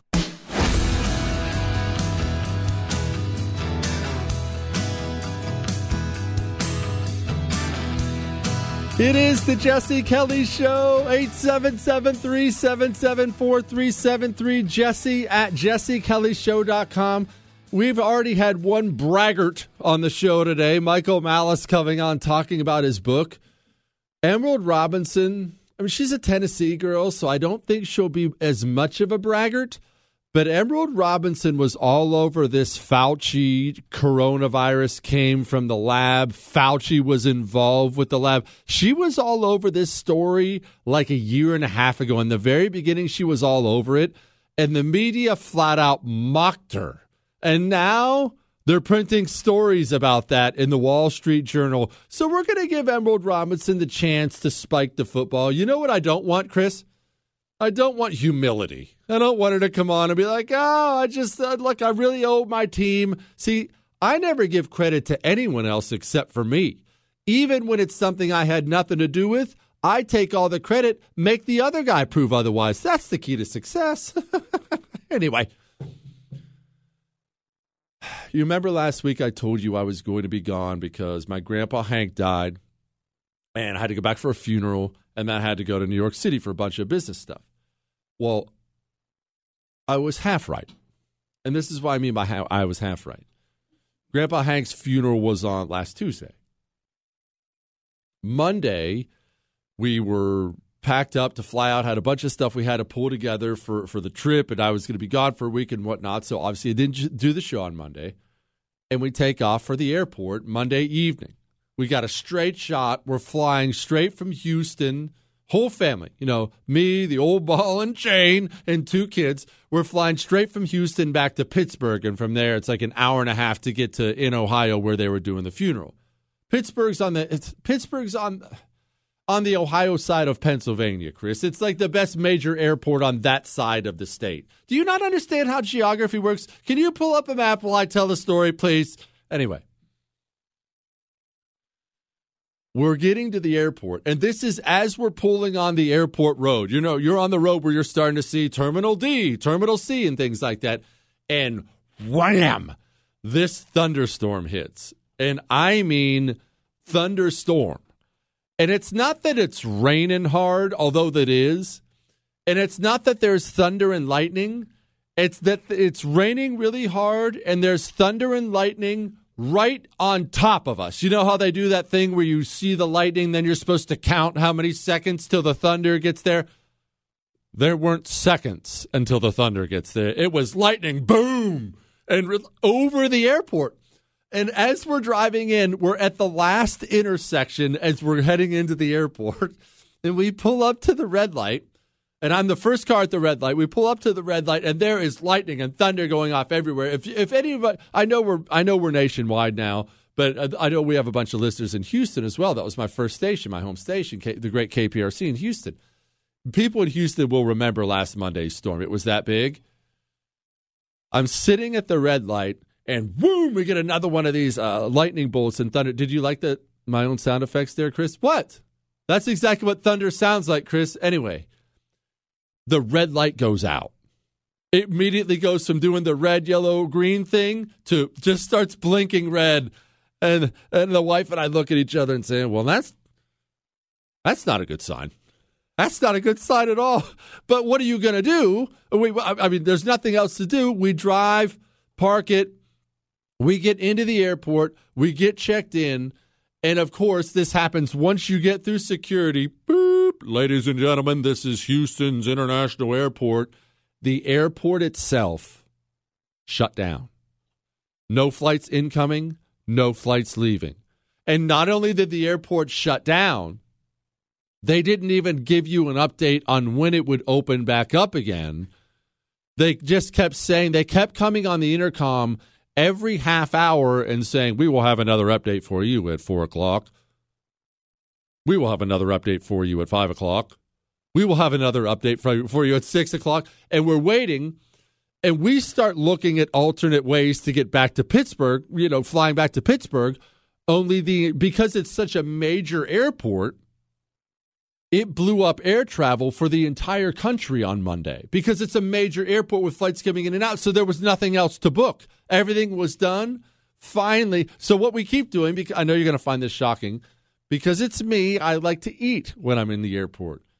We end up eating dinner 3 times. Every time they postpone it, I'm just like, well, family, stand up. Let's head to another restaurant and try something else new. I'm not even kidding. We had pizza. We had this Chinese food dumpling place. We had burgers. And I think after, 4 or 5 hours in the airport, they just flat out said, boop, flight's canceled. It's not going out. Well, the funeral was the next morning at like 11 a.m. And because my flight was canceled and everyone else in the airport's flight was canceled, what they did was everybody at the same time, all the airlines, they're all rebooking everyone right away. By the time we get done with this whole affair, and we're talking another 2 or 3 hours on the phone with the airlines, there were no flights that were going to get me to my grandpa's funeral in time for the funeral. A great man, lived to his 90s, and again, I don't need you to email condolences or something like that. He was a great man. That's a wonderful life. That's a celebration. Lived into his 90s, veteran, farmer, owned a lumber yard. Just a great, great human being. Had all these kids and grandkids, and it just the ultimate patriarch, like you want a patriarch like that, passed away. And I had to miss that stinking guy's funeral because of air travel. There's nothing you can do about that.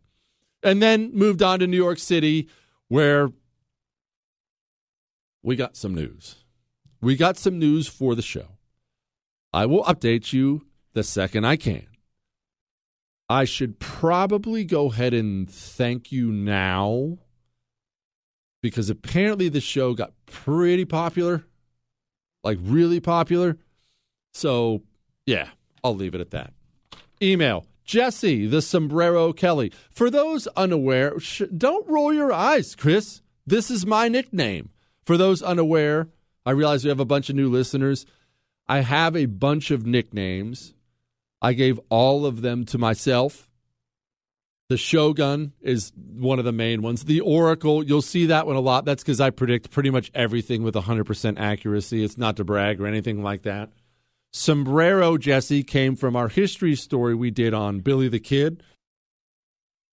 Billy the Kid had a childhood criminal mentor by the name of Sombrero Jack, and that's just awesome. That's why we are going to have a sombrero in the studio full-time to go with our Japanese katana and our full-size cannon and the life-size portrait of me in some kind of old-school military garb, only with my face on it. Chris, I have been debating on the portrait. Should I be on a horse or should I be on a throne? Or just standing there? The horse looks pretty awesome. You think it's just me standing there? What shouldn't it be like an over-the-top horse with muscles coming out of everywhere? Maybe fire, or does the horse take away from me? You're right. I'll work it out on my own. Don't worry about it. I can tell you're not going to participate. I can work it out on my own. Anyway, that's how I got the nickname Sombrero. But this lady said, it was a long email, but my job has recently started applying pressure for everyone to get the vaccine before we return to office. I was told we're likely going to have to provide a copy of our vaccine card, which I will not have. I take my career seriously, and I don't like anything causing issues with it, especially when I feel like this is the right decision for me. I am also sick of feeling like a pariah when my decision doesn't affect anyone else. When I say that to others and when I'm challenged on my failure to get the vaccine, I get the typical CNN talking points of I could spread it to others. My income is the primary income for our family, so I really need to be able to keep my job. Lady would like some insight into what to do. I have some insight for you. Hang on.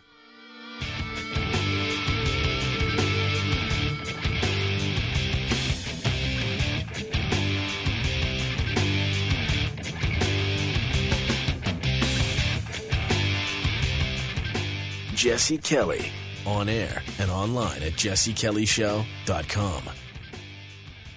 You know the Eden Pure Thunderstorm doesn't have a replaceable filter? You ever had one of the other air purifiers? I've had a ton, as you know. They have filters that get dirty every 30 seconds, and you have to go sink the money into buying new ones. You never have to do that with the Eden Pure Thunderstorm. It uses sonic technology that produces super oxygen that purifies your air, the same way nature does after a thunderstorm.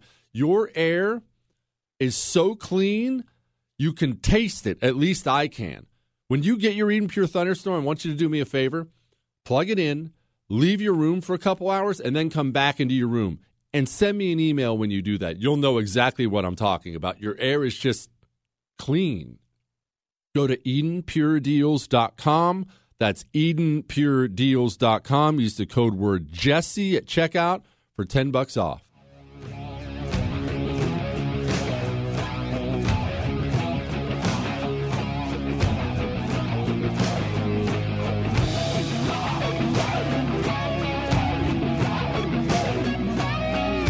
It is the Jesse Kelly Show. You can find me on social media at Jesse Kelly DC on Twitter, Instagram, Facebook. I'm also on Locals. I've gone dark on social media for now because my next thing I'm going to put up there is going to be the announcement that is forthcoming shortly. How shortly? I don't know. There are parts of this that are out of my hands. The question was... This lady was the main breadwinner in her family, primary source of income. Employer is starting to move towards the requirement of a vaccine, or you can't come back to work. And it's funny, I got this email because I know someone else in my life. No, it's not me. Don't worry about that. There's someone else in my life who is facing this exact same scenario. He called me about it last night. At first, his employer was sending out information on where they can get the vaccine. And as his employer was sending out encouraging emails to go get the vaccine. And he could see the writing on the wall. It's inevitable now. The employer is about to require the vaccine. My buddy, he's also the primary source of income for his family. He also does not want the vaccine. And again, back to what I've said all along on the vaccine. I'm not getting one. I'm not judging anyone who does get one. I totally get it. You get your vaccine if you want to get it. I'm not getting it. I gave you my reasons. I am not in any way at risk for coronavirus, and I don't believe in getting vaccinated for something that I'm not at risk for. I think that's ridiculous. But I am not judging you if you do at all. I don't like putting medicines into my body. I mean, I talk to you all the time about not taking allergy medication anymore now because of my Eden Pure Thunderstorm. But I didn't like taking allergy medication. I'm not taking a vaccine that I don't have to take. But I'm not judging you either way. That said, and I know this is going to sound possibly unprincipled, I'm simply giving it to you right between the eyes. I also am the primary breadwinner for my family, obviously. I love what I do. But even if I didn't, I'm the primary breadwinner for my family. What if my syndication company, my radio syndication company, came to me and said, Jesse, take this vaccine or you're off the air and you're fired. Now, they wouldn't do that. Don't get me wrong. They would never do that. I'm not in any danger of that. But what if they told me that? It would be so easy for me to sit here right now and tell you, I would say, no, I will not do it. I will stand on principle. Not in a million years. Nope. I don't think that's true. I don't think that's true. I have a duty to my family to provide for them. I've had to do several things in my life that weren't necessarily something I viewed as healthy in order to take care of my family, in order to pay the bills. Men especially, I understand that actually this probably applies to both sexes equally. Men especially have to do things that aren't necessarily safe to provide for his family. Don't believe me? Go Google an old picture of men building skyscrapers. You know one of the first things you're going to see? Men standing an inhuman amount of feet above the earth with no safety protection up there. Looking at the picture alone makes me want to vomit. Why are they up there? For funsies? They're up there because little Timmy has to eat. Because the wife needs clothes on her back. Because we need a roof over our heads. I'm not telling you what to do. And I don't blame you for being hesitant about the vaccine. I don't blame you for being pro-vaccine. But I understand there are limits to this. If I'm told, Jesse, get the vaccine or you can't feed your kids anymore, I'm getting the vaccine.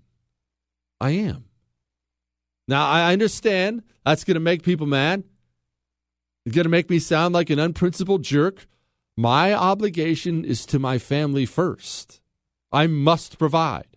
I believe I have a duty to provide.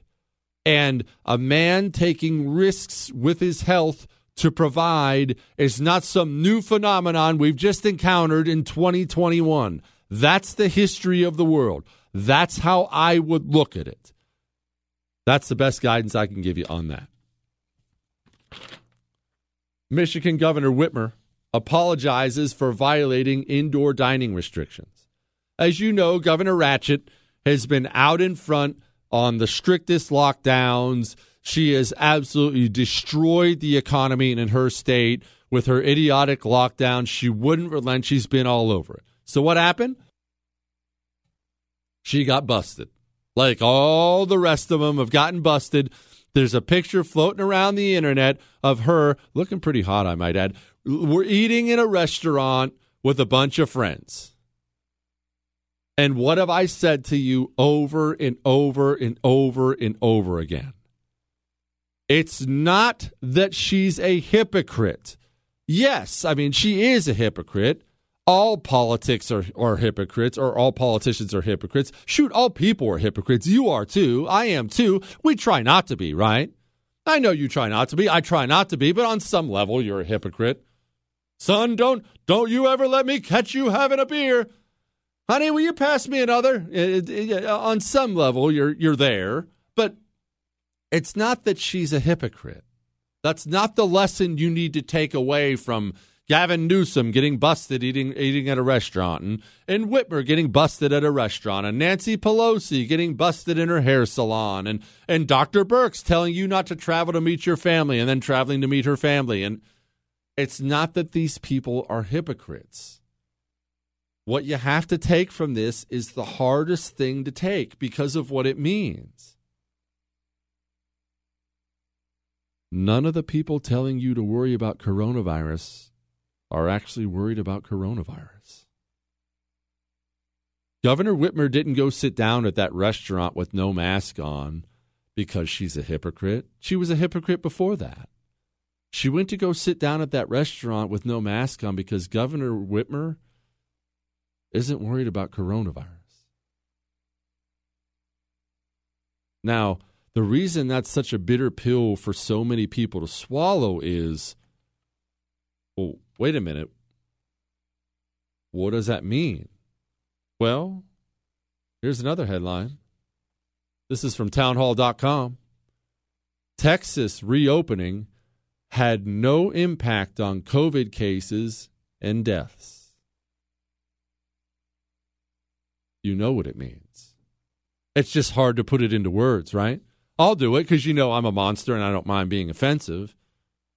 The truth is, those lockdowns, the masks, stupid social distancing, it didn't do a daggone thing. It didn't do a thing. Oh, it wrecked the economy. Won Joe Biden the election, no question about that. Destroyed, I think the number is 1/3 of restaurants in the country closed for good. Untold amounts of debt. We still have a commercial real estate crisis coming, and then there'll be a banking crisis after that. I mean, the financial impact of this, the mental health, suicides, drug use. I mean, the damage will never be fully calculated. But the truth is, none of what the system told you to do about coronavirus was a solution for coronavirus. And none of the people who push these restrictions, none of them are worried. Governor Ratchet sat down in that restaurant for one reason and one reason only. She's not worried about getting coronavirus or passing it on to anyone else. Emerald Robinson, next.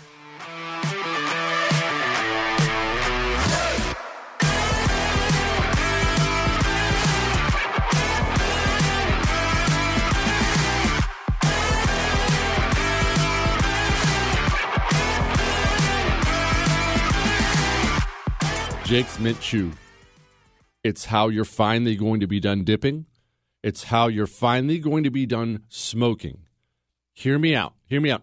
I know you as a smoker or you as a dipper, I know you have a routine. Oh, it's 10:30 a.m. at the office. Got all my stuff done in the morning. Time for a 15-minute smoke break. Take that every 10:30. No. This time, just one time. All I'm asking you to do is try it one time. Go to Jake's Mint Chew, buy their CBD pouches. They have 4 different flavors of CBD pouches. Go get some CBD pouches. Next smoke break, next dip break, throw one of those CBD pouches in your lip. Go to jakesmintchew.com. Tobacco free, nicotine free. jakesmintchew.com. Use the promo code Jesse when you do it for 20% off.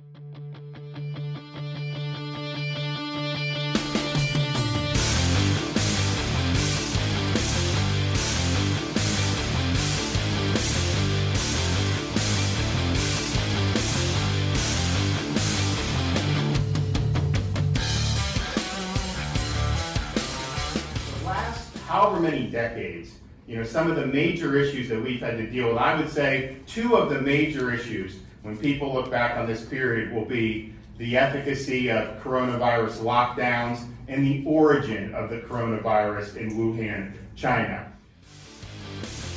Oh, I can't wait to hear Emerald get fired up about this. Joining me now, White House correspondent, friend of the show with Newsmax, Emerald Robinson. Emerald, I don't know if you've heard, I'm just breaking this story now. Coronavirus may have originated in a lab in China. You didn't know anything about this, right? You've got to be kidding me. I thought it came from a wet market via some weird named animal or a bat that they apparently eat in China. No, in all seriousness, look, I said to everybody an hour ago on the show, I said Emerald Robinson was all over this story a year and a half ago, and everyone in the media made her sound like some kind of kook for it, and now they're all reporting this as if they're discovering it. My jaw's hitting the floor. They're breaking. Oh, yes, breaking They're totally news. breaking the news. Emerald, what does it mean if it did come from the lab, which I think we can all assume is a fact at this point in time? Where do we do then? Emerald, that's an act of war if that's intentional. Well, you know what? First off, we should get the WIV off the NIH-approved list for funding, which is still on. That might be a good start. Can you explain Dr. Fauci's connection to the WID, please? Okay, yes, because he does he uses, tricky language, as does the NIH when they put statements out. They say that they did not approve funding for gain-of-function research, blah, blah, blah. But really it's wordsmithing, because what they did is they give money to a third-party group, and that, in this case, was EcoHealth Alliance. This is led by a guy named Peter Danzig. He's talked openly about his group funding and supporting gain-of-function research and how you manipulate viruses via the spike protein so you can kind of get ahead of the game, seeing how they evolve in order to develop vaccines. So they, at the very least, filtered $600,000 that was given to them by the NIH, which the NIH gave them millions to Wuhan for this kind of experiment. Now, it's extremely concerning because at the time, giving this money, there was already concerns about, even if, let's say, the Chinese were adhering to safety standards and they didn't have a military bioweapons program going on at that lab. Let's say you just take those conditions out of the, which that was the case. It's still very dicey. Even former President Obama was against gain-of-function research because, look, there's no way to guarantee that this virus doesn't jump to a human and leave the lab. How can you tell when a person is walking out of the lab if they have they've just gotten exposed to a virus? It's not like radiation. It's not like, nuclear technology where you can see it. And so it's problematic. And from what I understand in talking to many scientists, is you don't even need to now evolve these vaccines. They know how they work, and they're so good with vaccine technology that they can, figure it out in advance just already. But Dr. Fauci, who says he's never supported gain-of-function research, let's talk about a little more revisionist history. We went back and looked, and he wrote an op-ed in support of it in 2018 where he said, he said, much good can come from generating a potentially dangerous virus in the laboratory. That was his words, much good. WAPO has somehow revised that at some point since then to say that he said important information and insights can come from generating a potentially dangerous virus in the laboratory. Just as they're rewriting the history about how they didn't try to discredit it the whole last year, and they're breaking it now. Don't worry, I saved their article. Oh, I have no doubt you saved the receipts. All right, Emerald, you are the best one we're being on this show by a mile at dropping us spicy gossip dirt about the status of Joe Biden in the White House, because you're a White House correspondent. You talk to these people. You have sources. I'm not a journalist, so I don't have any sources. Emerald, what's the newest news around the White House? Well, here's what's interesting, and this is the appearance it is giving, is that Chief of Staff Ron Klain is now trying to make it seem as if Biden is more active in the policy and what goes on and more interactive. And I've noticed the shift since I asked Jen Psaki about Obama 3.0 a couple of Fridays ago. Remember, and she kind of lost her mind and, Oh, yes. I she's remember. like, who's saying that? Who's saying that? So now I have like a ton of trolls coming out. Some people are saying. But look, I have noticed a little bit of a shift in them trying to create the appearance that Biden is more in control. I see Kamala's team still acting the same. She still was the first to hold a one-on-one with the South Korean President Moon Jae-in on last Friday when he came, which is unusual still. And, it's still the protocols are very different from former administrations. President Joe Biden did a little more on his schedule last week than he had been doing, but he still went to Delaware over the weekend. Emerald, what's the relationship like, or what are you picking up on as far as Kamala's team versus Biden's team? I just have a hard time believing from the outside looking in that they get along, or do they get along? So it seems, I haven't heard they don't get along, but I'll tell you the power dynamic seems that it's actually Kamala Harris's team who are the more powerful. They're also the more confident on the property, whereas Biden's team is quieter. They're not out there talking to the press as much. They seem, and then you already have Jen Psaki saying she's going to pack it in a year. And I'll tell you, Simone Sanders walks around the 4-block radius here around the White House acting like she owns the place. Explain who Simone Sanders is for people who don't know. She's Kamala Harris's communications director. Remember, she used to be the spokeswoman for Bernie Sanders. Mm-hmm. I remember she was the one who tackled that person who went running on the stage. I remember Simone Sanders, absolutely. Yeah. Okay. All right. This whole White House dynamic, I find it to be fascinating. Do you think, if you had to guess, not that I think you've heard this, but do you think they actually already have an agreement in place, Emerald, of, hey, give him a year, then he'll go, don't make waves about it? Like, is there an unspoken or maybe even spoken agreement, let's give Joe a year and then it's your turn, Kamala? That's not what is very clear. It definitely appeared that way going in. And then about a month ago, you started seeing the negative articles about Joe Biden start almost in coordination out of nowhere. Politico posted that his top-level aides don't have access to him, and they're very frustrated because they work on important portfolios that would normally have ready access to the president, but they never get to talk to him. Then you saw the New York Times piece saying that he had a short fuse, and he gets mired in the details and can't make decisions. But if you actually just read that article, it sounds like it takes a lot to get the details into him, and they have to go over and over and over them, and he gets frustrated. So you're seeing these little leaks all of a sudden. As we both know, Jesse Kelly, corporate media doesn't report on anything that is not sanctioned by the DNC. Mm-hmm. So the fact that they're putting this out there is very telling. Emerald Robinson, everybody, new White House correspondent with Newsmax. Thank you, Emerald. That was awesome as always. Thanks, Jesse. Always fun to talk to you. All right, I'm going to get up to all the headlines I didn't get to. And look, we can talk a little bit more about this if your employer is requiring the vaccine thing, but we'll address that here in just a moment.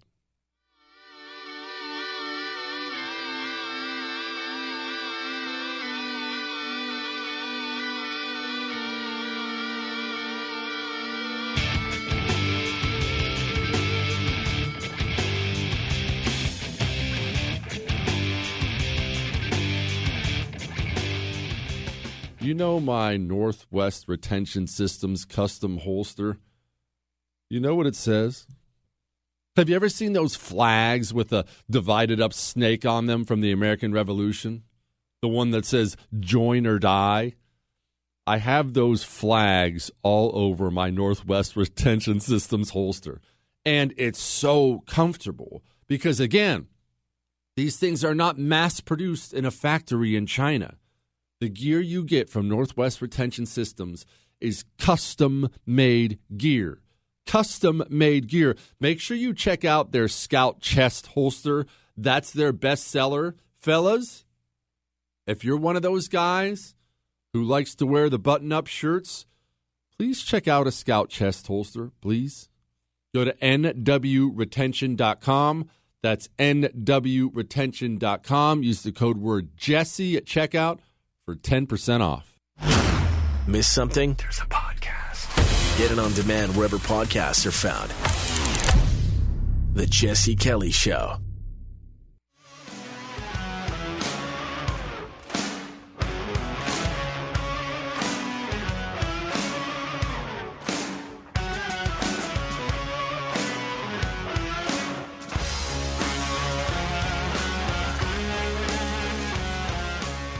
What does a man do, Walter? A man provides for his family. When you have children, you always have family. They will always be your priority, your responsibility. And a man provides. And he does it even when he's not appreciated or respected. He simply bears up, and he does it because he's a man. That was from the legendary TV show Breaking Bad. And look, the email question was, it is the Jesse Kelly Show, by the way, 877-377-4373, Jesse at jessekellyshow.com. And I have a few of these. I just paraphrased it down into one. Quite a few of these emails of my employer's going to make me take the vaccine. I don't want to take the vaccine. What should I do? What should I do? What should I do? It's your body. I've never told you to take a vaccine. I've never told you not to take a vaccine, nor will I. You do you. I'll do me. I just gave you the reasons I'm not going to take it. However, a man provides. A man provides. Let's say you're one of those people who thinks the vaccine is pure poison and it's going to cut 15 years off your life. The kids still got to eat. Mama's got to have a roof over her head. Men take risks with their health to provide for their family. I've already told you I'm not getting the vaccine. And just like I told you earlier in the show, if my syndication company came to me, and they won't do it, but if they came to me and said, Jesse, take this vaccine now or you're fired, I would probably take it. My kids have to eat. Headline, man sets fire to gas pump trying to kill spider.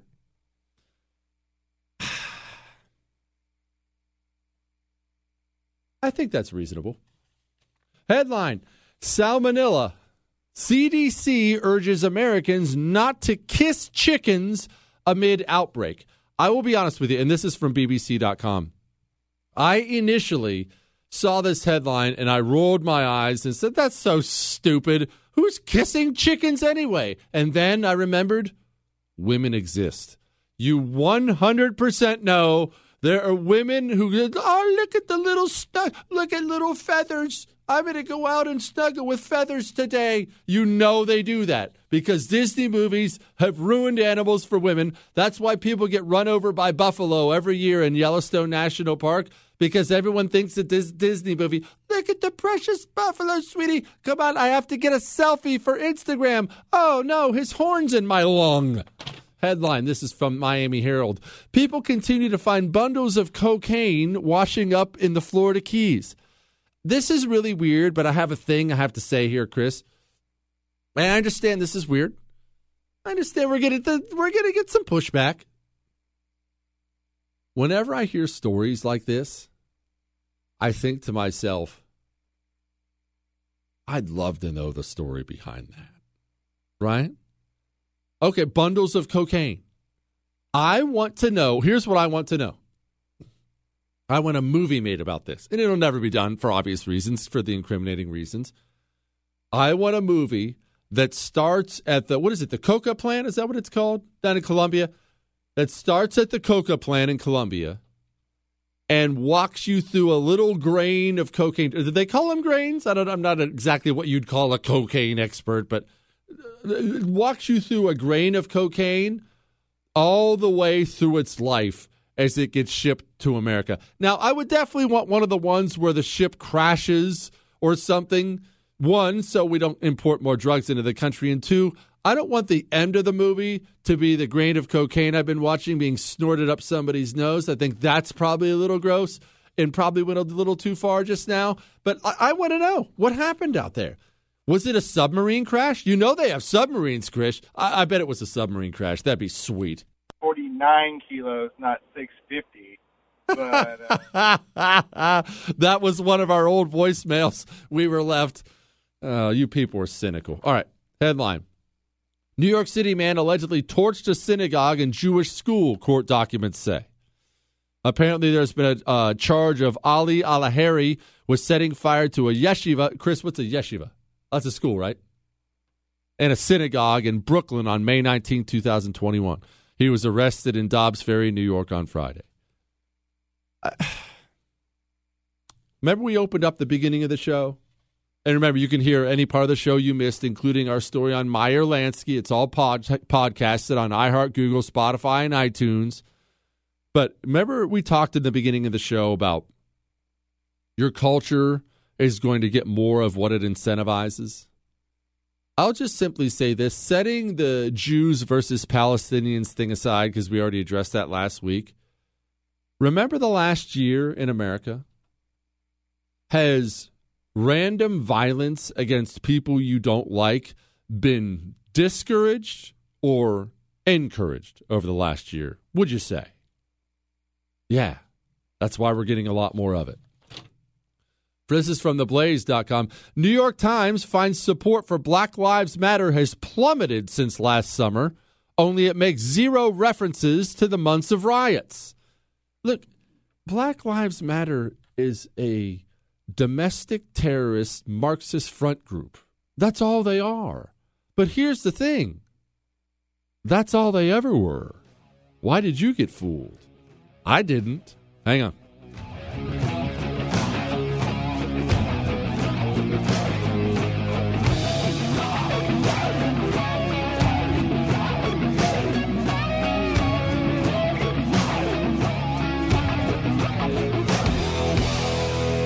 No word in the English language is less convincing than probably. Are you sure we should get matching tattoos on our first date? Sure. We'll probably stay together. Probably? It's been 23 minutes since I ate. I can probably swim. You should wait 30 minutes. Okay, now tell me what to do. Cannonball! Cramp! Oh, I have a cramp. I can probably hit the green from here. Probably. Can I get a mulligan? Ready to go? Hey, are you sure you're okay to drive? Yeah, I'm pretty sober. Yeah, I'm probably okay. Probably okay isn't okay, especially when it comes to drinking and driving. If you're drinking, call a cab, a car, or a friend. Buzzed driving is drunk driving. A message brought to you by NHTSA and the Ad Council.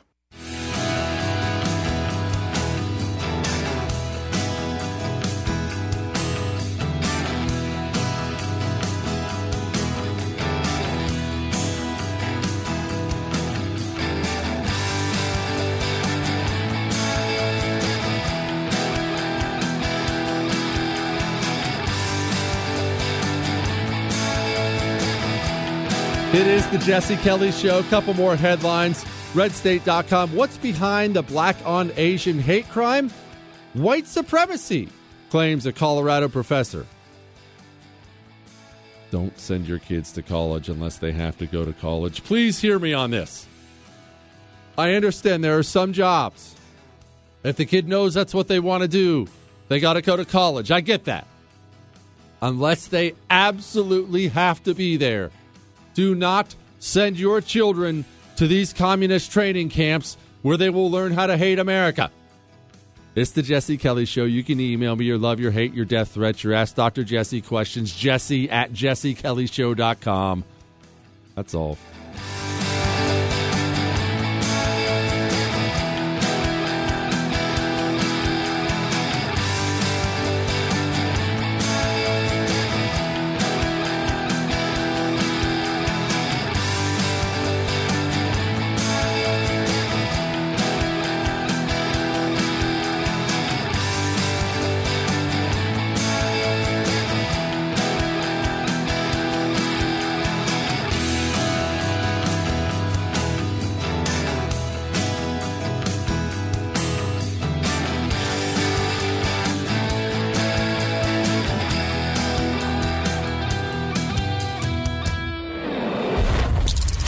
The Jesse Kelly Show.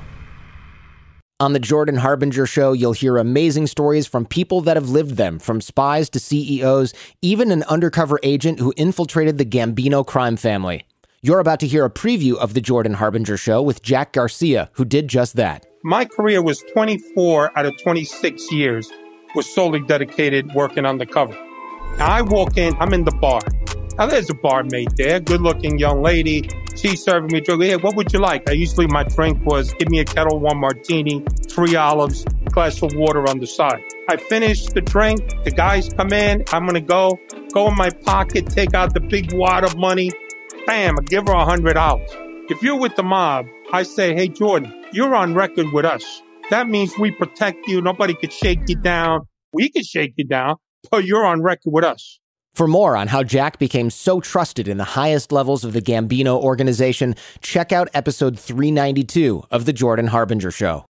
Hey there, it's Ryan Seacrest for Safeway. Head in store and shop for all your favorite personal care essentials to earn 4 times rewards points. Shop for products from Olay, Always, Gillette, Vicks, and Crest. Plus, check out new items like Mr. Clean Magic Eraser Ultra Thick Multi-Surface Cleaner. No more sponges or other cleaning products needed. And Head & Shoulders Bare Soothing Hydration Shampoo, a new kind of anti-dandruff shampoo with only 9 ingredients. Offer expires March 26. Restrictions apply. Promotions may vary. Visit Safeway.com for more details. Okay, round 2. Name something that's not boring. A laundry? Ooh, a book club. Computer solitaire, huh? Ah, sorry, we were looking for Chumba Casino. That's right, ChumbaCasino.com has over 100 casino-style games. Join today and play for free for your chance to redeem some serious prizes. ChumbaCasino.com. No purchase necessary. Void where prohibited by law. 18 plus. Terms and conditions apply. See website for details. Shopify helps you sell at every stage of your business. Like that, let's put it online and see what happens stage. And the site is live. That we opened a store and need a fast checkout stage. Thanks. You're all set. That count it up and ship it around the globe stage. This one's going to Thailand. And that, wait, did we just hit 1 million orders stage? Whatever your stage, businesses that grow with Shopify. Sign up for your $1 a month trial at shopify.com/listen. My name is Chris Moody, host of the new podcast, Finding Matt Drudge. I'll be taking you on a journey to find the mysterious media mogul Matt Drudge, founder of The Drudge Report. Along the way, I'll talk to people who have worked with him, dined with him, and fought with him, taking listeners into private conversations, all in an attempt to get a better understanding of who Drudge is and what motivates him. Hopefully, he'll even sit down with us. Listen to Finding Matt Drudge on the iHeartRadio app, Apple Podcast, or wherever you get your podcasts.